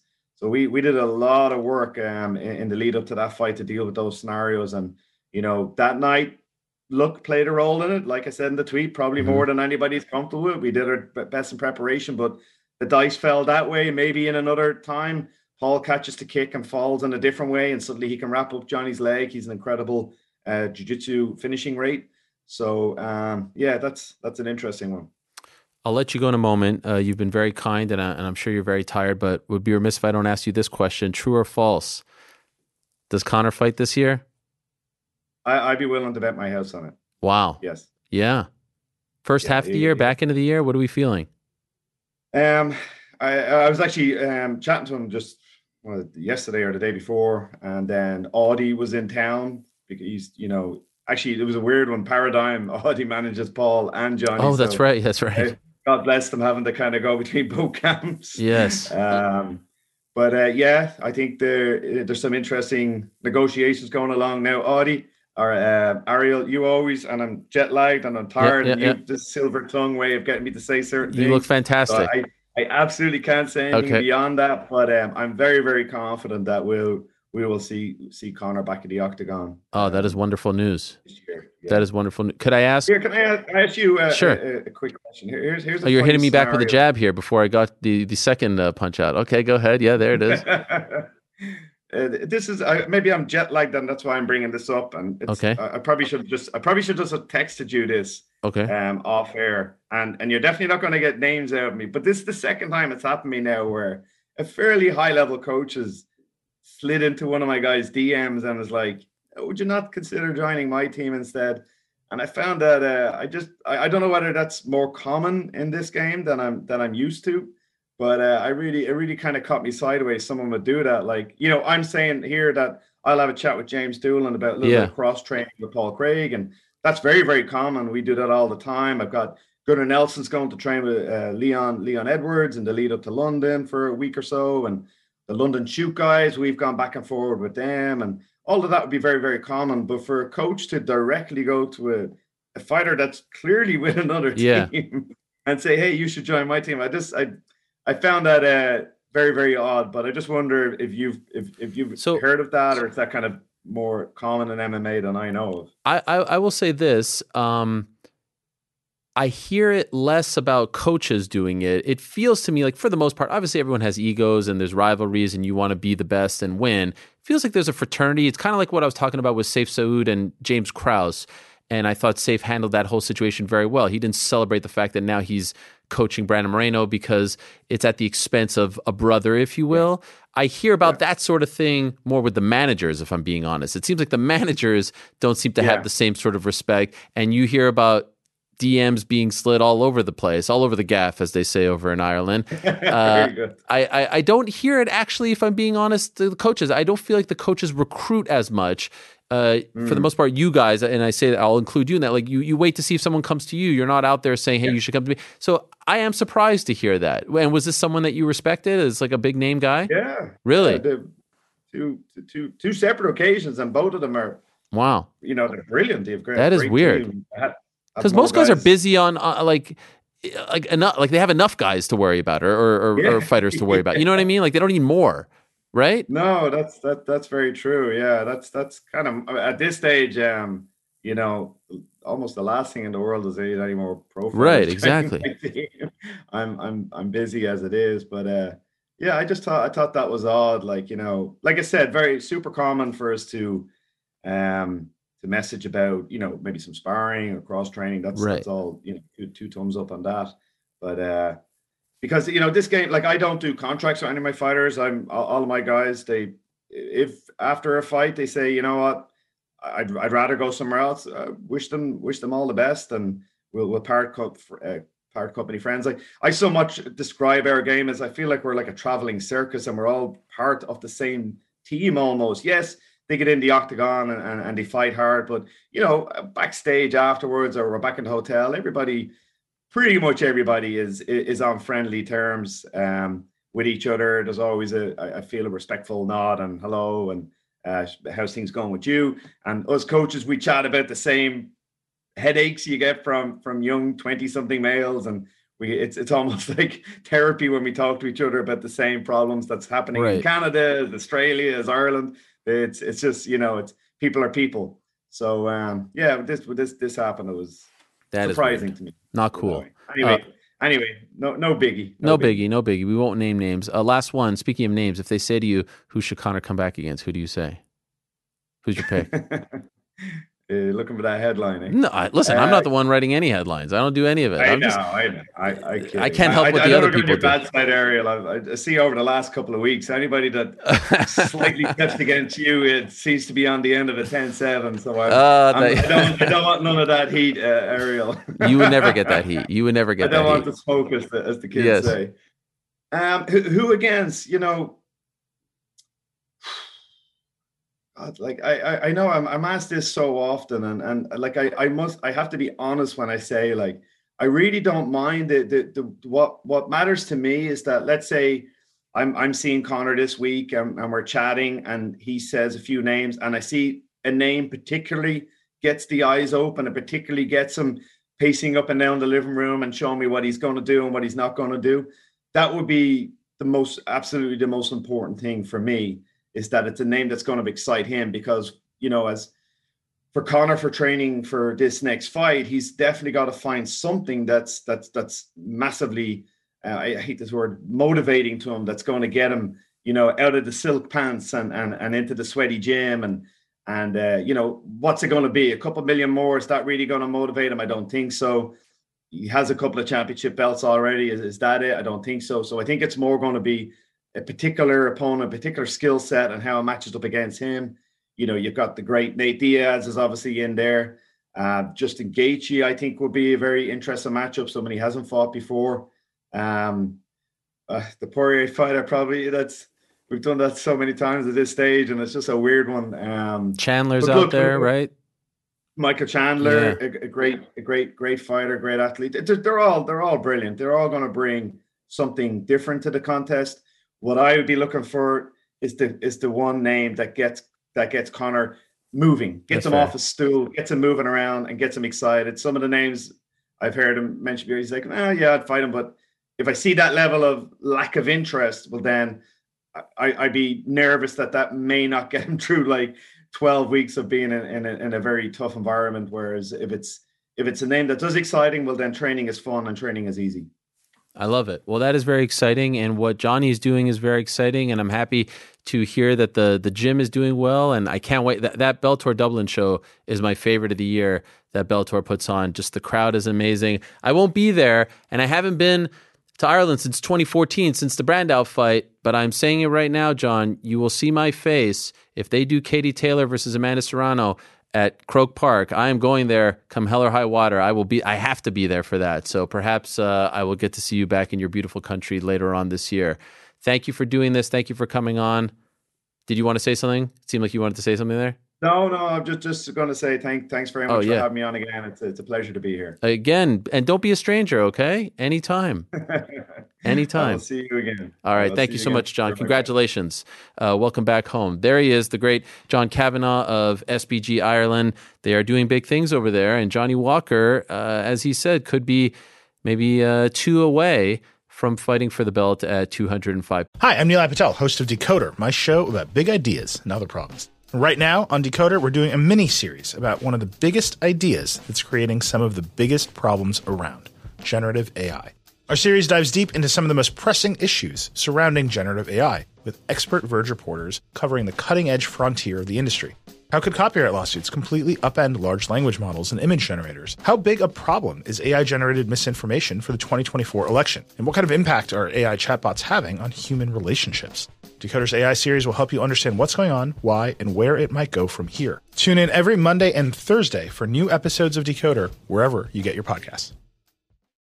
I said at the top of the show that our last guest of the day, Luke Rockhold, had a few things to say, had a few things to get off his chest, had a few items to get out there. Dare I say some breaking news? So without further ado, let us go to the former Strikeforce middleweight champion, the former UFC middleweight champion, our old pal, Luke Rockhold. Hello. Hello, Luke. How are you? I'm doing pretty good. Just got back done from training. Doing my thing. Feels good. Congrats on the Niners. The start. Yeah, not bad. 2 more to go. I mean, not exactly the best showing of all time, but a win is a win, so all good, right? I mean, I'd say it was pretty good. I mean, Cowboys. Cowboys. I think we tear through the Eagles, and we're gonna have that next, that big matchup, Kansas City, and I think this could be our year. It could be a pretty year. Wow. Well said. Well said. I think it'll be a pretty year for all of us. Yes. Okay. Wow. Okay. Well, what a transition that is, Luke. So I don't want to beat around the bush. Just to break the fourth wall, I got a text from you on Friday. You told me something very exciting, and I said, well, let's talk about it on the show on Monday. And so you're kind enough to come on. What is it? What do you got to share with the world? Your man's a free agent, free and clear, and I'm ready to, kind of re-inspired to go out there and do something new. Like I think, Kavanagh, I just heard Kavanagh said, you need something that inspires you. I need a new setting. I need a new challenge. It's like where I was and trying to find someone who's going to get me up, get me motivated, and get something that really gets me going. You get burnt out in the game, and when you've done so much, and you need new obstacles. So, with as much time as I've taken off with fighting, those years off, coming back in to the fight game was it was a long ways. I was went through a lot of injuries and things, and so just getting back in there was a lot. But since then, it's like I've kind of found that inspiration, found that reinvigorated my interest in fighting and my abilities, and I feel like I'm just getting better. feel like it's finding my tempo. I found my golf, and that feels fucking good. It feels good to be back in there, and I'm excited to be back here in Cali, of course, and the training versus Florida. It's just more me. Okay, so there's a lot there. There's a lot there. Mountains to climb. Yes, no, this is very exciting. But Luke, I have to ask. Last time we saw you in action was Paulo Costa, right? Over the summer, late August, late summer. Correct me if I'm wrong. You still had fights left on your UFC contract. So how are you a free agent?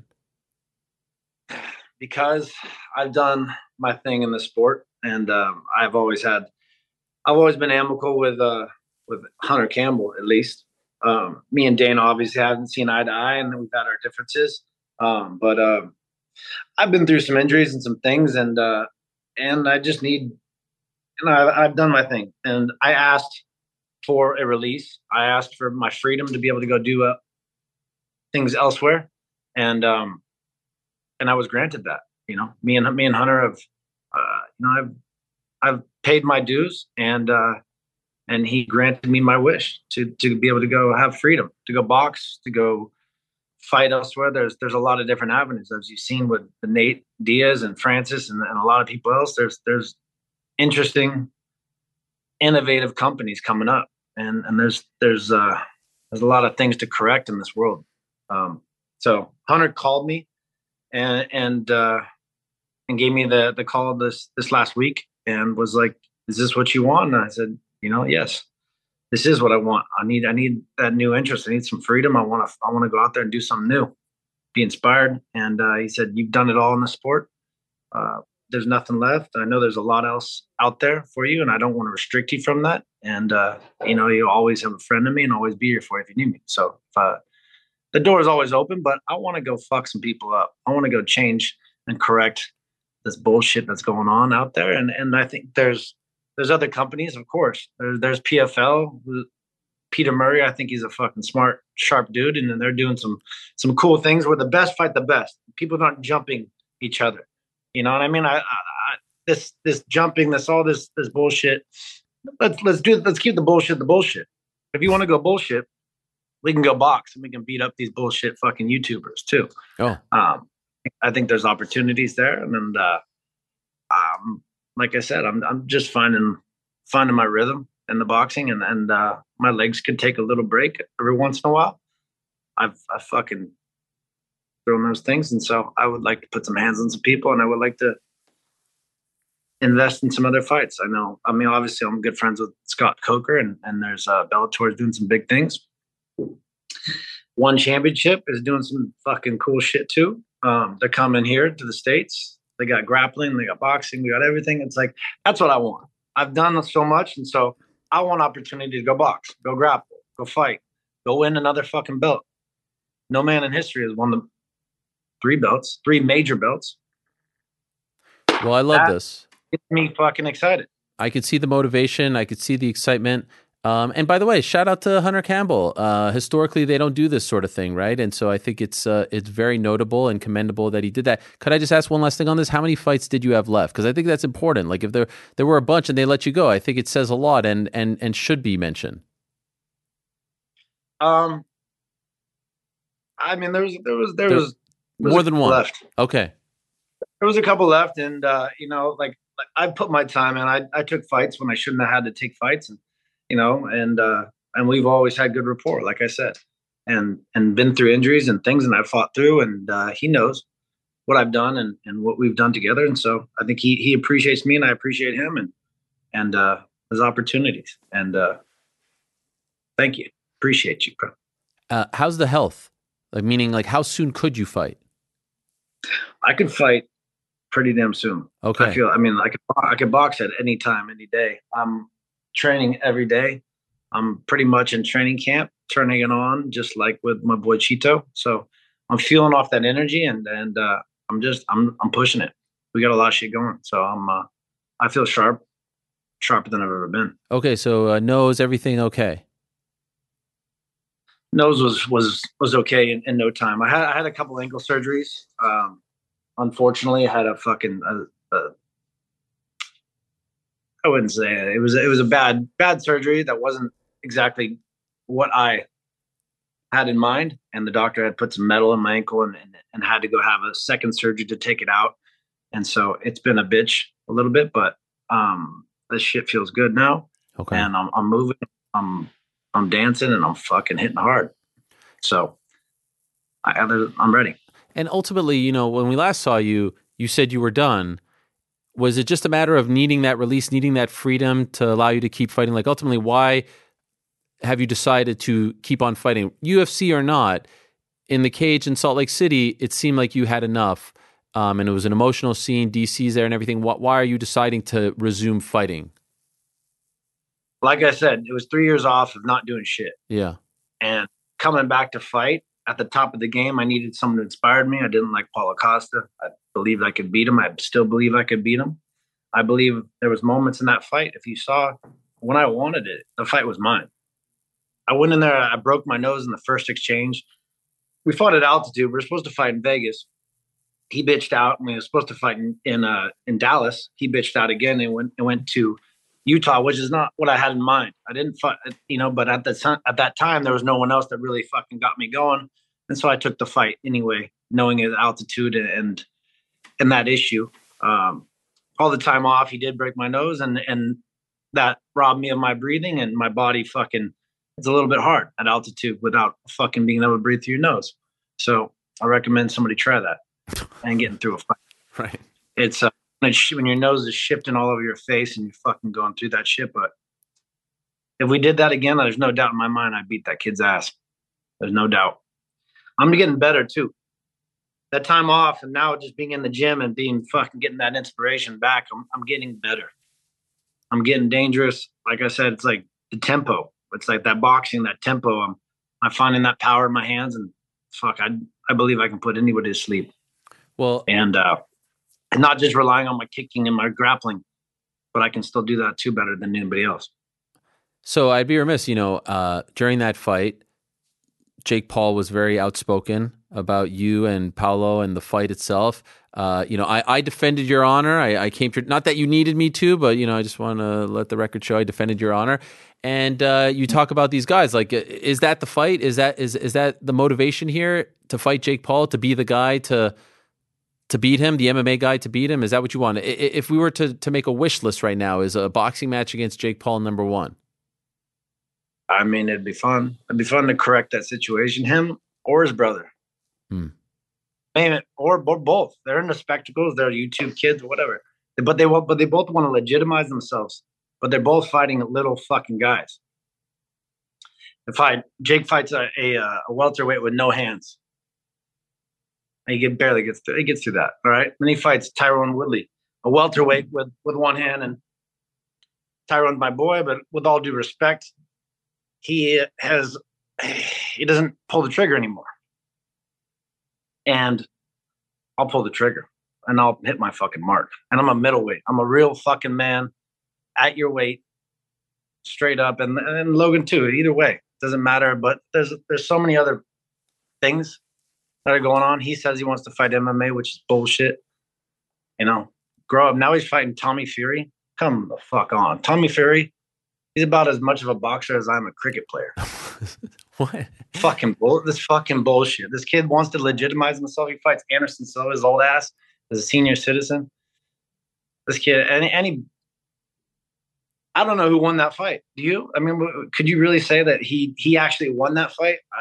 I thought he did enough to win that one, especially with the knockdown in the eighth. I thought he did enough. You don't think? I mean, Tommy Fury has 8 pro boxing bouts. You're not impressed? I've seen a couple of the guys, and they're not. It's not. No one notable. No one is going to stand there and actually throw a punch back at you. We know all we know boxing is. Boxing is just it's a build-up stage. And Tommy Fury's not a boxer. Come on, let's just be real. Have you seen the kid throw punches? And why? I'd put Tommy Fury to sleep in one round. Really? In boxing? In boxing. Straight up. I've boxed some of the best guys in the world. I've boxed Andrew Tabiti back in the day when I was barefoot in going into Floyd's gym. Barefoot, and I could barely box at all. I'm a lot better now. And I know what I'm capable of. I've been in and about with a lot of people who can throw hands. I put Paulo Costa on fucking Queer Street. How many times? With my hands, not my feet. Why do you think his intentions of competing in MMA are BS? I just don't think he really wants it. I think that's all a spectacle. It's like, what, you want to be a boxer and then you want to go box Tommy Fury? Like graduate up. You know, you fighting welterweights, you fighting smaller guys.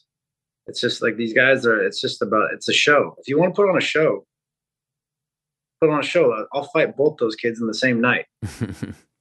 I'll fight them round to round, whatever you want to do. But I want to do everything else too. I want to fight. I want to fight in some leagues and fight some guys that get me going. Where I was in the UFC, I mean, who was going to get me excited? Right. The only guy that really gets me excited in the UFC is it would have been like an Israel, a Robert Whitaker, or going into Pereira, and I have to work my way back through that again. And it's just like, and for what it's worth, it's not really worth my time. I need something new. I need to be interested. I need to be fucking invigorated through it. So I like freedom, just like Francis. Freedom, just like Nate. Freedom is a beautiful thing. It is. And I'm enjoying that. By the way, what do you make of the whole Francis situation? I respect Francis. Me and Francis have always seen eye to eye. And I have absolutely the most respect for Francis making his choice and wanting his freedom. Freedom is a fucking thing. Negotiations are not fun with Dana. I've been through a lot of them. Right. Do you agree with Dana that basically the whole company sinks if he's not around? That theory that he put out. You know, he said, you know, if I leave, if I get punished for what he did on New Year's Day, it hurts the company more than it hurts me. Did you see that press conference when he said that? I did not see that press conference, but I think there's it's the way of negotiations favors Dana. I mean, without Dana, the sport is better. The company might have to make amends with the fighters. Got it. I think that's when you get legitimacy to the pace, to the right. scales, which is Dana holds the scales. Are you surprised nothing happened to him? WME and William Morris likes it that way. Sure. And so they don't want that. They don't want that to change. Are you surprised nothing happened? Yeah, very much. You are. And then slap fighting. I don't like this slap fighting thing. It's fucking stupid. To put that on the same stage as us and like just promote it on the same stage, it's fucking dumb. I'm tired of seeing it, tired of being a part of it, really. Yeah. I feel like it's part of us. It's kind of stupid. I mean, you put anybody in, if you put a big fucking man who could throw his hands in front of him with a clean shot, anyone's going to go to sleep. Where's the technique? Where's the point of it? It's just the world's just turning into shit. It's fucking, have some technique, have some skill, have some fucking. No, it's a joke. It's not going to last, though. The ratings were horrible for the first week. The lead-in, which was AEW Wrestling, had almost 1 million viewers. They couldn't even crack 300, so they weren't able to keep the audience. And I can guarantee you, week 2 is going to be worse. You know what's even worse than all, like the Dana promoting it doesn't surprise me.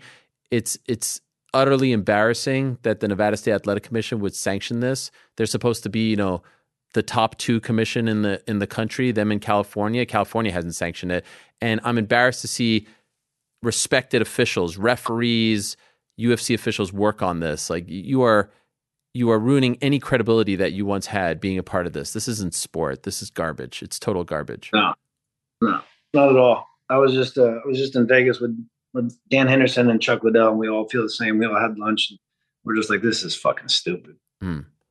It just devalues everything we've built in this world, and to put us on the same, like, promoted on the same stage is just like fucking, just like it's a bit of a fuck you. You know, when I spoke to you right before, and even the lead up to that Costa fight, you were very outspoken. It took a lot of guts to say the things that you were saying. Now that is all gone, do you feel like a weight has been lifted? Do you feel like the clouds have opened up? Like there was animosity there, right? Like you were fighting a little bit with some animosity, with some anger. Now you don't have to worry about that shit anymore. You don't have to worry about, the pay or the uniform and all that stuff. Do you feel some sort of relief that is all gone now?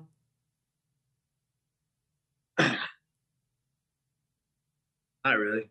I mean, it's nice to be through that, but I still have that chip on my shoulder. I still have more to prove, more to do. And I feel like I can build upon what I've done and create a legacy here. So I'm going to go in there with that same fire to get back into training and find something that inspires me to come back and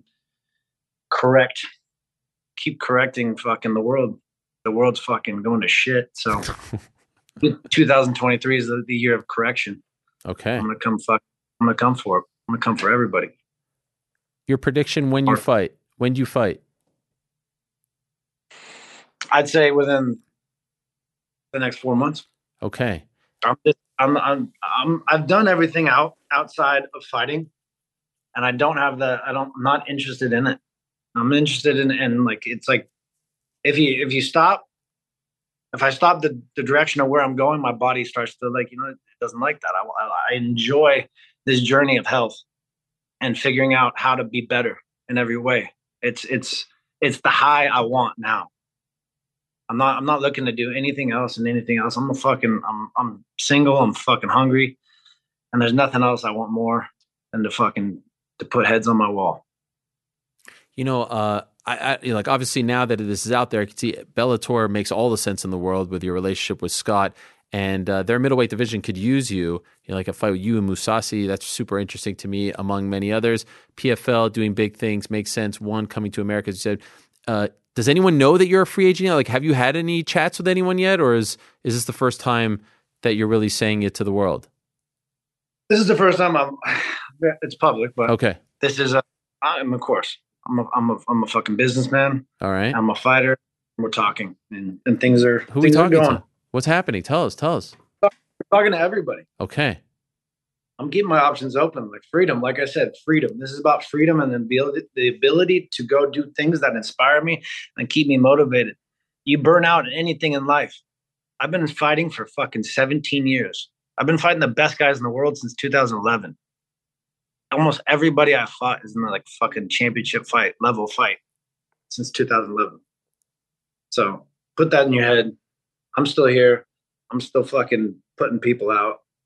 I mean, you look at the last fights I've had. I mean, I have a championship fight where Yoel missed weight, which is bullshit. I would go to a number one contender fight with Jan at the next weight class up, and then I fight Paulo Costa after 3 years off, and I think that fight could have been mine easily. If that fight goes any longer, it's mine.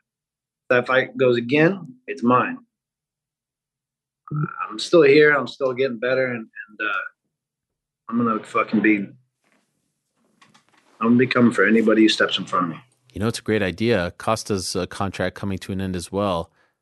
Rematch, just in a different spot, right? I mean, that would be a big one.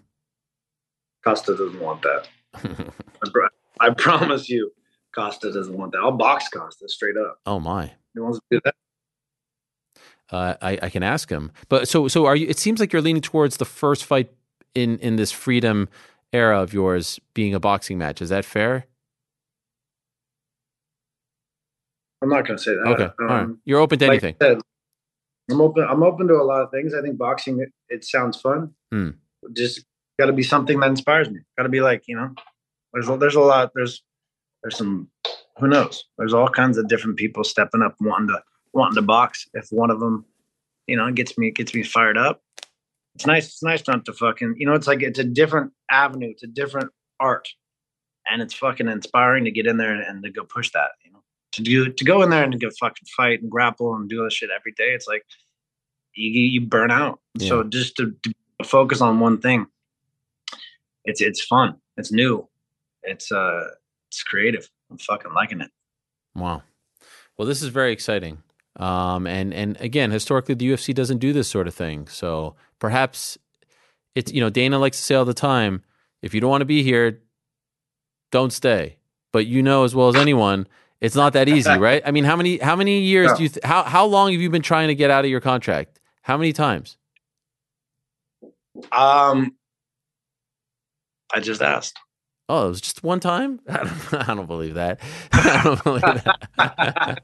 Hey, I know people. Sure, I've done things. It's good to have relationships. Like, hey, not everybody has the same fucking power I have.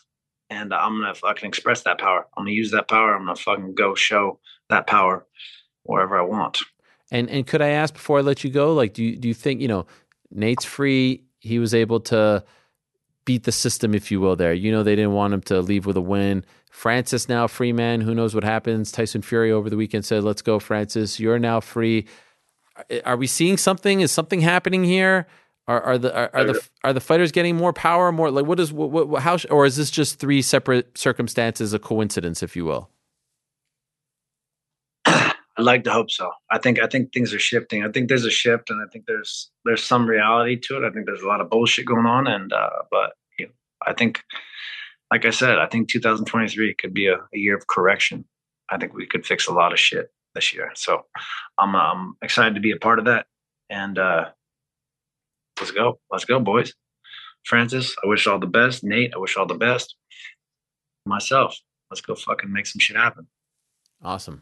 Thank you for doing this, Luke. Thank you for coming on. Congratulations. Very happy for you. And I can't wait to see what you do. And when you decide what you'll do, please come back on, all right? Gotcha. Let's do it. All right, there he is. The great Luke Rockhold, the former middleweight champion of the UFC, the former Strikeforce middleweight champion as well. It's very exciting stuff. Things are happening here. I'm curious to get the guys' take on what Luke Rockhold should do, but I would watch Luke Rockhold versus Jake Paul. What's the line for that, GC? Luke Rockhold, Jake Paul. I don't know what the line is, but I mean, of course I'm tuning in. You're the line setter. I like to ask you these things. I mean, you'd think Jake Paul would be the favorite, right? What do you guys want to see for Luke? Ask Rick, man. Rick was hyped up about you were hyped? Interview. Yeah. I'm hyped too. I don't know. Are you being fired up? There may be some sarcasm on that. I think, by the way, if I'm Bellator, I would, for the success they had together, obviously it was 10 years ago, but like they have a great relationship. Maybe he injects a little life into that middleweight division. There's not a ton going on. There are fights out there that I would watch Luke Rockhold in for sure, and they are not in the UFC. So I think that this separation makes a lot of sense. But yeah, I think there needs to be some honesty in some of the losses. I mean, it was a long layoff. It was a very long layoff prior to this this last fight. So this last fight was in obviously August. Prior to that was 3 years ago, right? The Jan fight. Lifetime ago. Prior to that was a year and a half. Prior to that was 6 months. Prior to that was another year. I mean, he hasn't been. So even that we need a little bit of honesty in, right? But if he says he's good, I mean, and maybe it is just focusing on one discipline. And I'm not saying have him fight, a top level 185er. I don't think he's saying that right now. But I would watch him versus Jake. 100%. I'm in for him versus Jake. More competitive fight. Luke, Jake, Tommy, Jake. Luke, Jake. Tommy, Jake. More competitive fight. Nate, Jake, Luke, Jake. Nate, Jake. The size is going to be tricky for Nate. Yeah. I mean, he's a big boy. He's a better boxer. Who is? Nate. Then Luke? Yeah. And there was a time where I thought Luke Rockhold was going to be UFC middleweight champion for 5, 6, 7 years. I remember when he beat Weidman the way in which he did.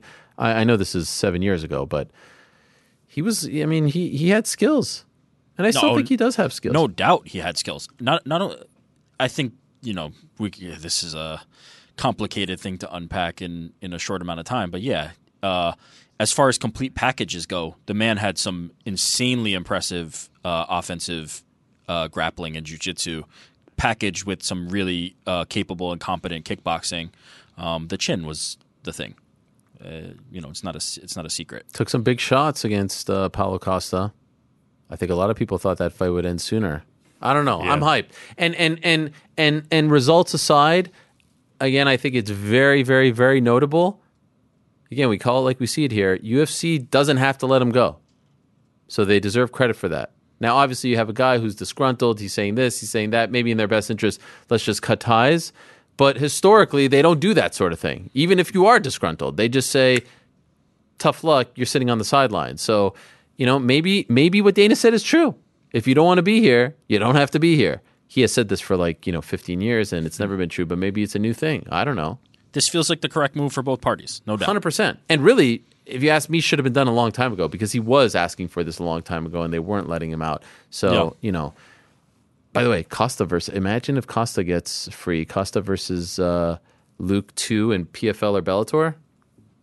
I'd rather watch it as a Costa boxing wins match. Again. As a boxing match, really? I mean, we saw the MMA fight. Not but that 3-year competitive. layoff. What do you mean not competitive? It was a pretty competitive fight. What are you talking about? You're crazy. It was fun. It was fun, but it wasn't competitive for Costa. Nah, I thought it was competitive. He had his moments. He had a 3-year layoff. 3-year layoff. You can't. Okay, you're arguing two different things. Yeah, that's what I'm saying. Give him some time. Now he just fought. He gets a foot. Also, that doesn't mean the fight was competitive. Yeah. Because there's reasons that he didn't look as good. That doesn't mean the fight was competitive. This is crazy. It's not crazy. It's not crazy. Anyway, I'm very excited about it. We have to do a little ad read here, and then we're going to recap the weekend. Also, how about Tyson Fury saying, "Hey, Francis, let's go." He said, "In a cage." This was to seconds out. In a cage, 4-ounce gloves. Mike Tyson, a special guest referee. I mean, he had it all laid out. Who doesn't want that? Support for this podcast comes from Smartwater. Life moves pretty fast. Are you drinking water that can keep up? Smartwater Alkaline has everything you need to stay hydrated, no matter where your day takes you. Whether you're pitching a tent or your next big idea, Smartwater Alkaline can help you perform your best. It delivers a pure, crisp taste that makes it the perfect chaser after a big workout. Elevate how you hydrate and pick up a Smartwater Alkaline today. To learn more, visit drinksmartwater.com. You may have heard at the top of the show, the Parlay Pals had their first losing Saturday in 5-6 weeks? Well, actually more than that if you count the holiday, right? It's been a while. It's been since Black Friday. I was going to say, technically, you said losing Saturday. The last loss was a Friday. That's right. Yeah, we haven't had. I mean, so I guess it was probably the previous Saturday from Black Friday because we were on a bit of a streak there. We were on a bad tear. So we welcome back the man of the hour. Wow. Mysterious Frank. Thank you. How does it feel, Frank? Welcome back, Frank. You didn't say anything. I guess you were here working on the watch party. Did you celebrate? Are you happy to be back? It's By the way, sweet. Do you even want to be back? Because lest we forget, we didn't kick you out. You retired. No, I'm pretty sure that was a kick out because I said that I love the lower third. That's tremendous. Yeah. Go ahead. Anyway, I'm glad to be back. I'm sorry that you guys lost. Let's not do it again. Cool? Mm-hmm. Cool, K? Okay. You are back. Welcome back. Well, wait, before we get into this, are we establishing the thing where if you're the sole person that causes it, now that I love how the back, conditions have changed you're out? since I was gone. Well, honestly, I mean, I think I brought up like a really good idea, and all of you guys shat on it. So I'm kind of like taking it was a pretty step back. bad idea. We're saying it was a bad one, and we countered with a good one. So what is it again? We took a vote on it. If you were only if one person blows the parlay, they are out until the next cycle. Oh, that's interesting. Okay, I'm down with that. But it must be soul blow. It only goes down to 3. And then the next time you lose, it's always it goes minimum back up to 3. 4. So, for example, like let's say like we've got a sure bet thing. It's like easy, surefire, but someone says he wants to do under 1.5 for whatever reason to flex. That person loses, you'd be out. Okay, I mean, listen. Say, the check you're writing the next time your minus 900 loses will pay dividends for me later on. It could very well happen. But listen, this is Connor's not on like Saturday. Josiah Nunez story. Josiah Nunez, easy. I might even immortalize her for that great win. Yeah. Oof. Minus 500 spot online. Yeah. What was the minus? What was the under 1.5 anyway? Minus 350. And what was the 2.5? Minus 800. Yeah, I mean, tough one. How was the rest of the night? Just as bad as the Parlay Pals. Oh, see, I feel like I'm taking some of the heat here because of that. Like, I feel like it's a little bit. I think I am deflecting a little bit. It was tough to deal with it. If you watched the watch along, you saw me as each round went by, just become more and more just disgusted with myself as I realized the fight was going to go the distance. big time overexposure on the fight does not go. We can recap it here. We do all right on the singles. It is what it is. And in actuality, we did pretty terribly. Lose Glover, lose the under 2.5. There was a moment there where it looked like it was going to end right before the under 2.5. We're talking about a great week, up 4 or so units. That was not the case. Glover Teixeira's toughness continues on. Parlays we do bad on too. Lose about 3 parlays because the fight goes to a decision. Lose almost 7 units. Not great. Not great. Tough one to deal with. Off to a bad start for 2023. Down almost 8 units. But let's go to some positives here. I think because we're having this at the start of a new year, it kind of lets me realize, let's tighten it up. Maybe too many bets, maybe just firing off. We've been doing too well, so we've kind of gotten too comfortable with just firing off bets. We want to tighten things up, get back to the surefire ones, the ones that we feel confident in, and right the ship. I look forward to getting everything back in the green because I can assure not only myself but everyone we will find ourselves in the green. Oh, of course. One positive. Shout out to the chat on the watch party. I mean, this thing is absolutely beautiful. We hit 2 bets, 2 plus money bets. I turned $10 into 107. I mean, it was fantastic. I can't rely on the chat enough. Granted, I rode the winnings and did you have to? Yeah. I threw them into an incinerator by placing them on the Buffalo Bills. Fuck! I mean, that's fucked up. Someone's going to ask you not to. You knew it. You saw it before the game. Like we were all riding. We were all riding high. I thought you were going to take Mike out for weeks. What did you wear?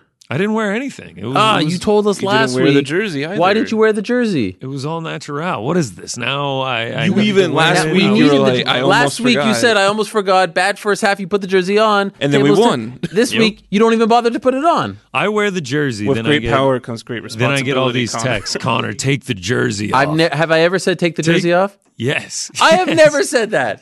I have literally never said that. In the group chat one time. I'm going to have to pull up the receipts post. Wow. Frank, you recall me saying take the jersey off? I would never say that. Wore the Belgian one.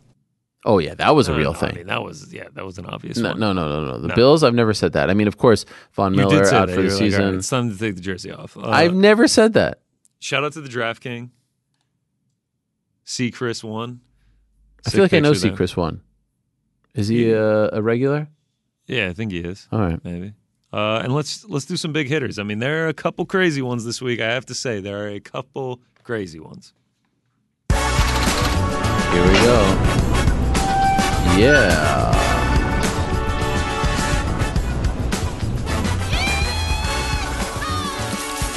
Big hitters with an S or Z.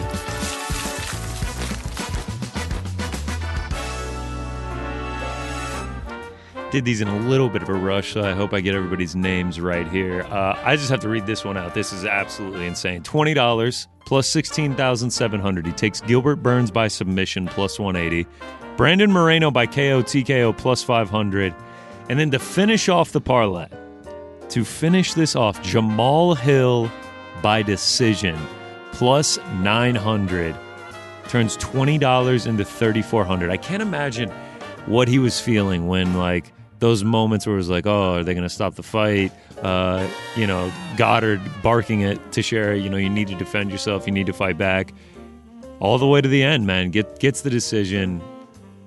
$3,500. Like, that's a great night at the office. I have to say, that is a great night at the office. Shout out to MMA Freak.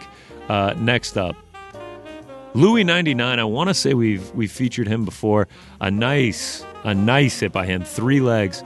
Bruno Ferreira KO round 1. Fantastic call. I can't imagine how crazy he went when he deaded Gregory Rodriguez. Iho Pretoria KO in round 1. And Johnny Walker KO and round 1. I honestly would have thought that this would pay more. Almost 100 to 1. Plus 9,600.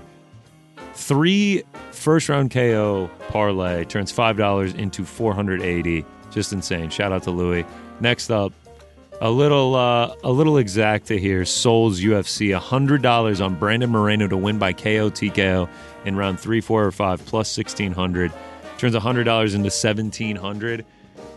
In between rounds, Can you just imagine that doctor coming up and they're like, "Oh, yeah, they're going to stop it." Like I'm doing laps around the house if I'm hitting that. That would just insanity. And then last but not least, a little shout out to Pac-Man Down Under plus 4,300, Ihor Pretoria by KO, Johnny Walker by KO in round 1, Jessica Andrade, Brandon Moreno by KO or submission, Jamal Hill to finish it out. Turns $10 into 430. Oh, yeah. Great night for all 4 of them. I still can't get over parlaying up Jamal Hill by decision with Brendan Moreno KO and Gilbert Burns by submission. Absolutely insane plays. Shout out to all of them. Congratulations on fantastic nights. Well done, well done. I'm very excited about this week because there is no UFC. Does this mean that the lone activity is the Royal Rumble draft? I think so. I'm actually looking forward to that. How are we gonna? I was thinking about how do we do this? Do you have a pot with all the numbers in there? I want to do. I think we should do it a la Champions League. Okay, there's 2 ways we do it. We either do. Okay, there's actually 3 ways we do it. Okay, try not to be such a Debbie Downer on this, Near Crick. All right, like let's have some fun. Okay, I'm surely going to. First of all, I'm going to be there, so I'd like to have a little investment into this. I'm going to be there.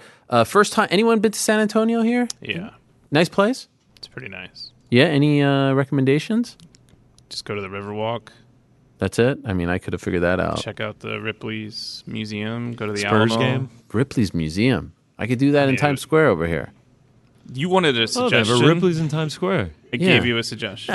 Restaurant, the spot, I don't know, something. The Riverwalk is nice. Check out the Alamo. All right.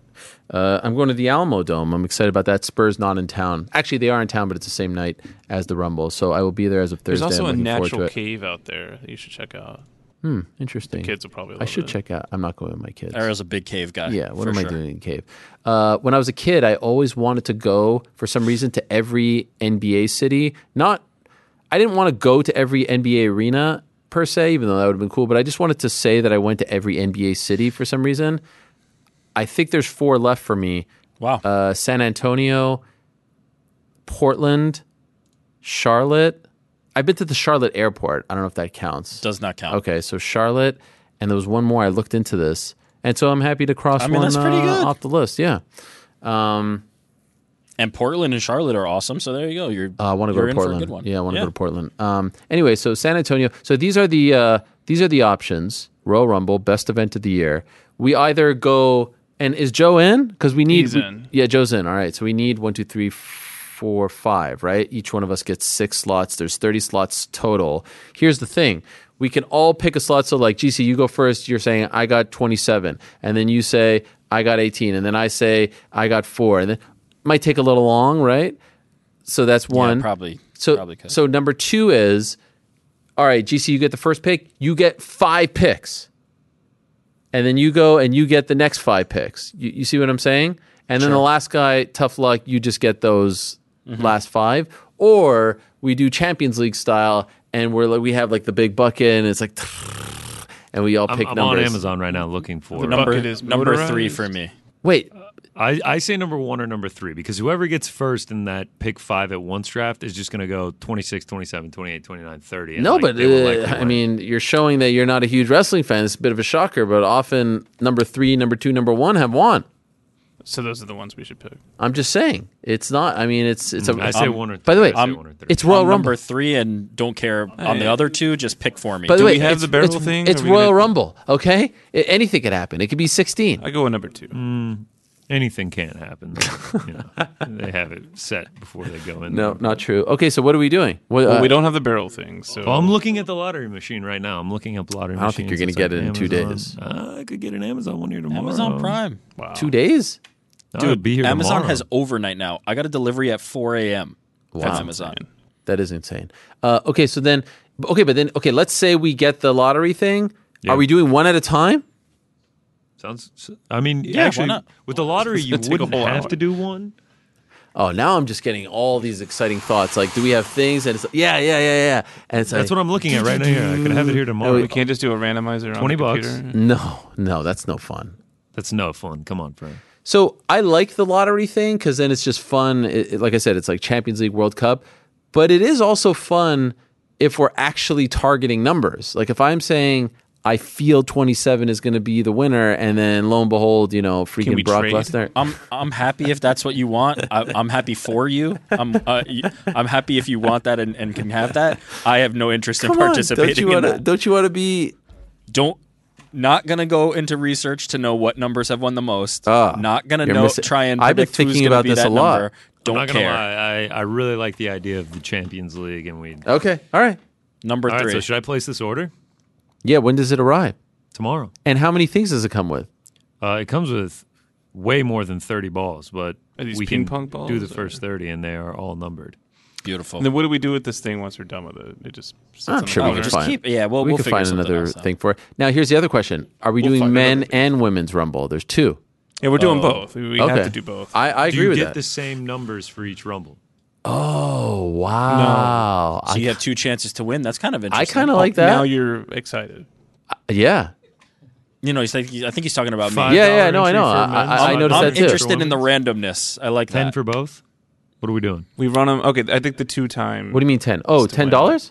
Yeah. Oh, yeah. Oh, you told me 100, Connor. Dang. $10 entry for each, or Frank has a problem. Wait, or is it 10? I doted my. He's got a my balls 100 addiction, yesterday and to he drafting needs to Buffalo pay for Bills. it. $10 or 10 per pick, meaning $50. No. $10 whole, so 5 for women's, 5 for men's, or 10 each. 10 each. All right. This can be discussed off air. No, I think this is fun. People like this. Now, are we making any picks? Because I see here Cody Rhodes 5-8, Sami Zayn 2-1, The Rock 4-1. I mean, there's picks to be had. I know, but I don't know if my book is. Or are we just going straight? There's the Mountain Dew Pitch Black match between Bray Wyatt and LA Knight. By the way, New York Rick. By the way, New York Rick, don't pretend for a second like you don't know what I'm talking about, Mr. Cheap Heat listener. Okay. All right, don't kayfabe me here. All right, don't get me into dicey territory because I don't know what you're talking about, and there's a reason why I don't know what you're talking about. Come on, you know enough. I've never. You don't heard know of about LA the Knight. You don't know about the who Mountain that Dew is. Pitch Black match. I've heard of it. I don't know who LA Knight is. LA Knight's actually pretty good on the mic, I must say. He's Never actually heard of impressed this me. man. He talks a lot like Stone Cold Steve Austin. Cody Rhodes minus 140, Rhea Ripley minus 200. Rhea, come on. Do they offer? So they're offering that at the book. I feel like they're just gonna win.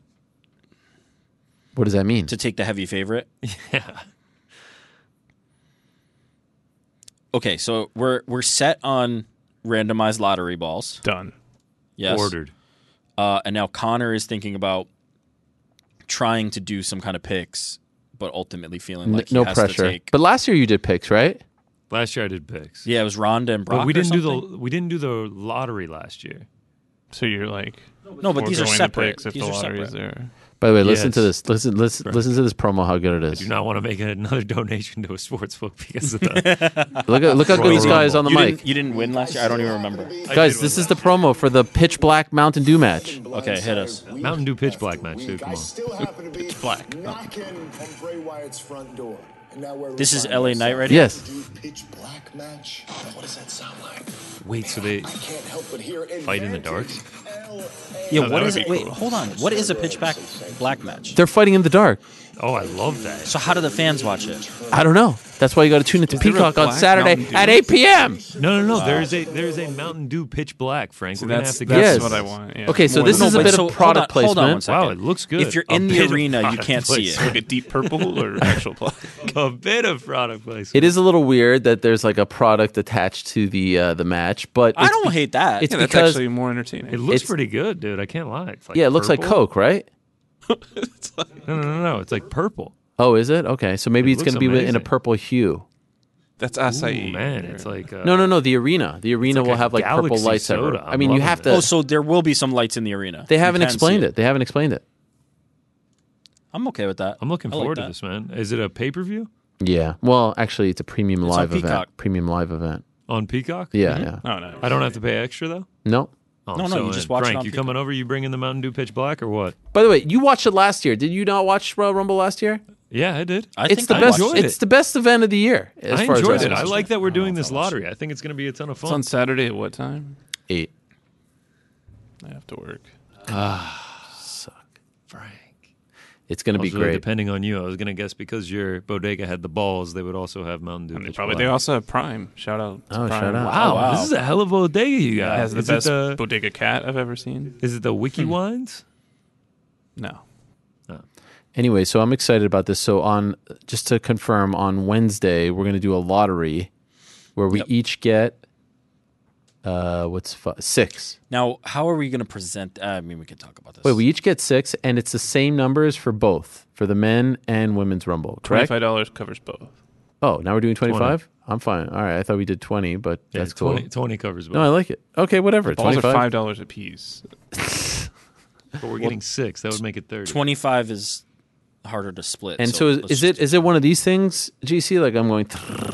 Yeah, exactly. Yeah. And then how are we doing the actual physical picking? I will do it.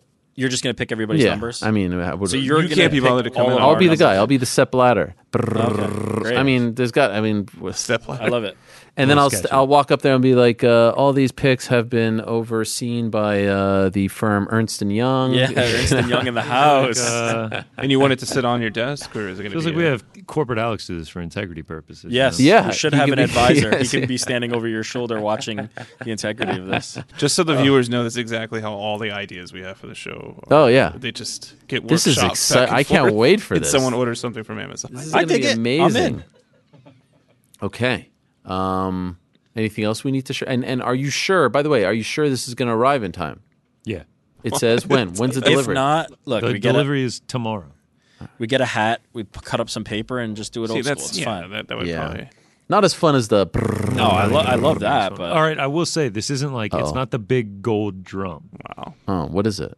It's just like a black... Do you hand turn it? It still has a handle that you're going to turn, yeah. Was it expensive? No. Okay. If we wanted to get expensive, we can get the gold drum. Well, we'll need to make. What's the difference in price? Like $80. How much was the regular one? 20. Oh, this is gonna be so crappy. The $20 one, it's probably gonna be like one that you put here, and it's gonna be like. I feel like if we're gonna go all out, we go all out. Yeah, we should have a $100 thing just sitting in the corner until next year. 80. Don't get crazy. No, it's it's an $80 difference. Oh, don't get crazy. I want to look at it after the show. Unless you want to put it up on the screen here, and we'll look at it right now. No, come on, man. Are you still on my Amazon account? No. That's only on my TV. Okay, cool. Okay, well, this is exciting. So that's going to happen on Wednesday because there's no major MMA, right? None. Nothing. None. It's all about the Royal Rumble Saturday. And then the next week we get CBS Bellator. CBS. Oh yeah, well, we got a lot next Saturday. We've got CBS Bellator.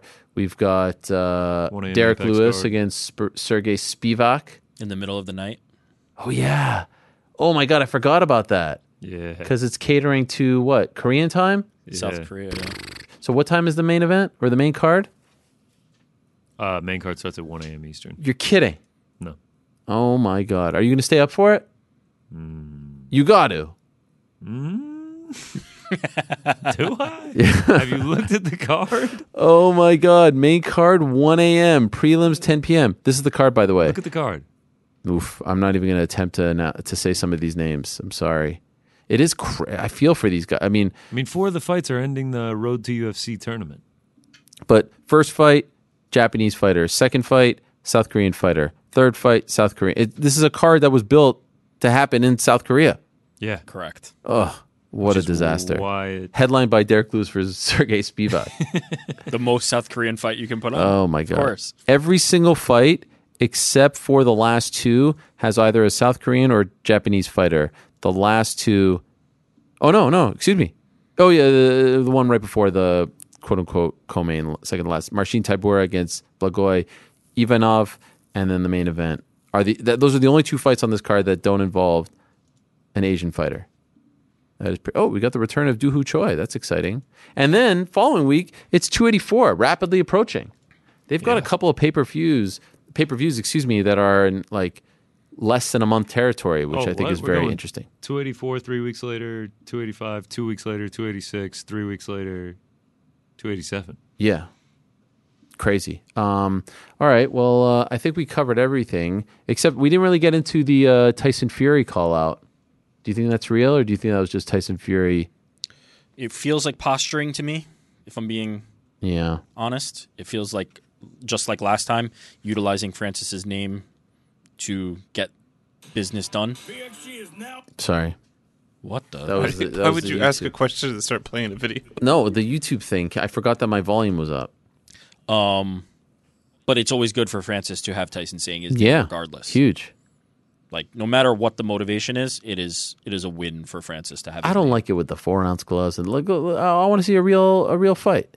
If the internet is any indicator, people want that 4-ounce fight. Queensberry rules. Mike Tyson referee. Let's just do it. Mike Tyson comes down with the striped shirt.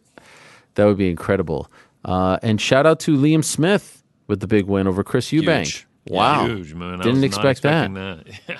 I mean, nice to see a Scouser get a legit win. Yikes. No, I'm just saying. It's been a while. Wow. I'm just kidding. What? No. What?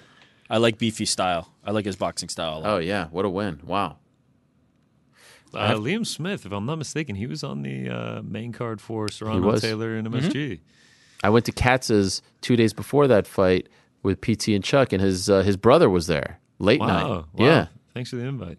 No, it was late. It was like 11 p.m. Yeah, I was up. And then I was sitting right in front of his whole family at the. I mean, you were living. I don't know where you were living at the time. I was actually. Our friend TST was there. He was there. He enjoyed it. Wow! Yeah. This gets worse. I'm pretty sure he was staying in my apartment that weekend. Wow! Wow, that's messed up.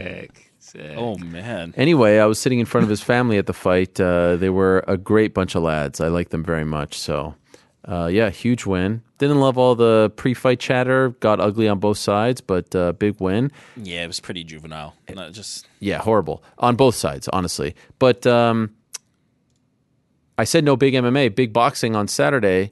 Artur Beterbiev, who is a disciple of one GSP, is fighting. And then I said February 4th is a big one for MMA, but also I didn't get to mention Frank's gal, Amanda Serrano, back in action. You going to that one, Frank? I was planning on it. Yeah? You need ticks? I do. Let's see if I can sort you out. Big Eddie going to be in studio next week. That's exciting. Yeah. We got a few things to talk about. Yeah. Let's go. Why? Joe likes Eddie? Oh, he loves Eddie. We both love Eddie. He's a sweetheart. He's a great guy to work with. Do not reach for that button. It doesn't work. Joe's vehemently shaking his head, but he will not be able to hear you. Yeah, it's not going to go to air. He's the man.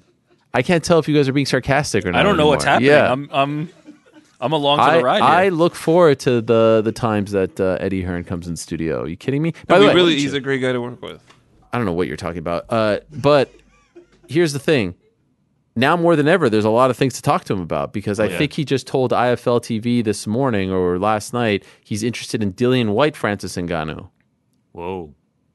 Could I like be a that. thing. Don't mind it. Nate's out there. Luke Rockhold. Why don't they all sign with Matchroom?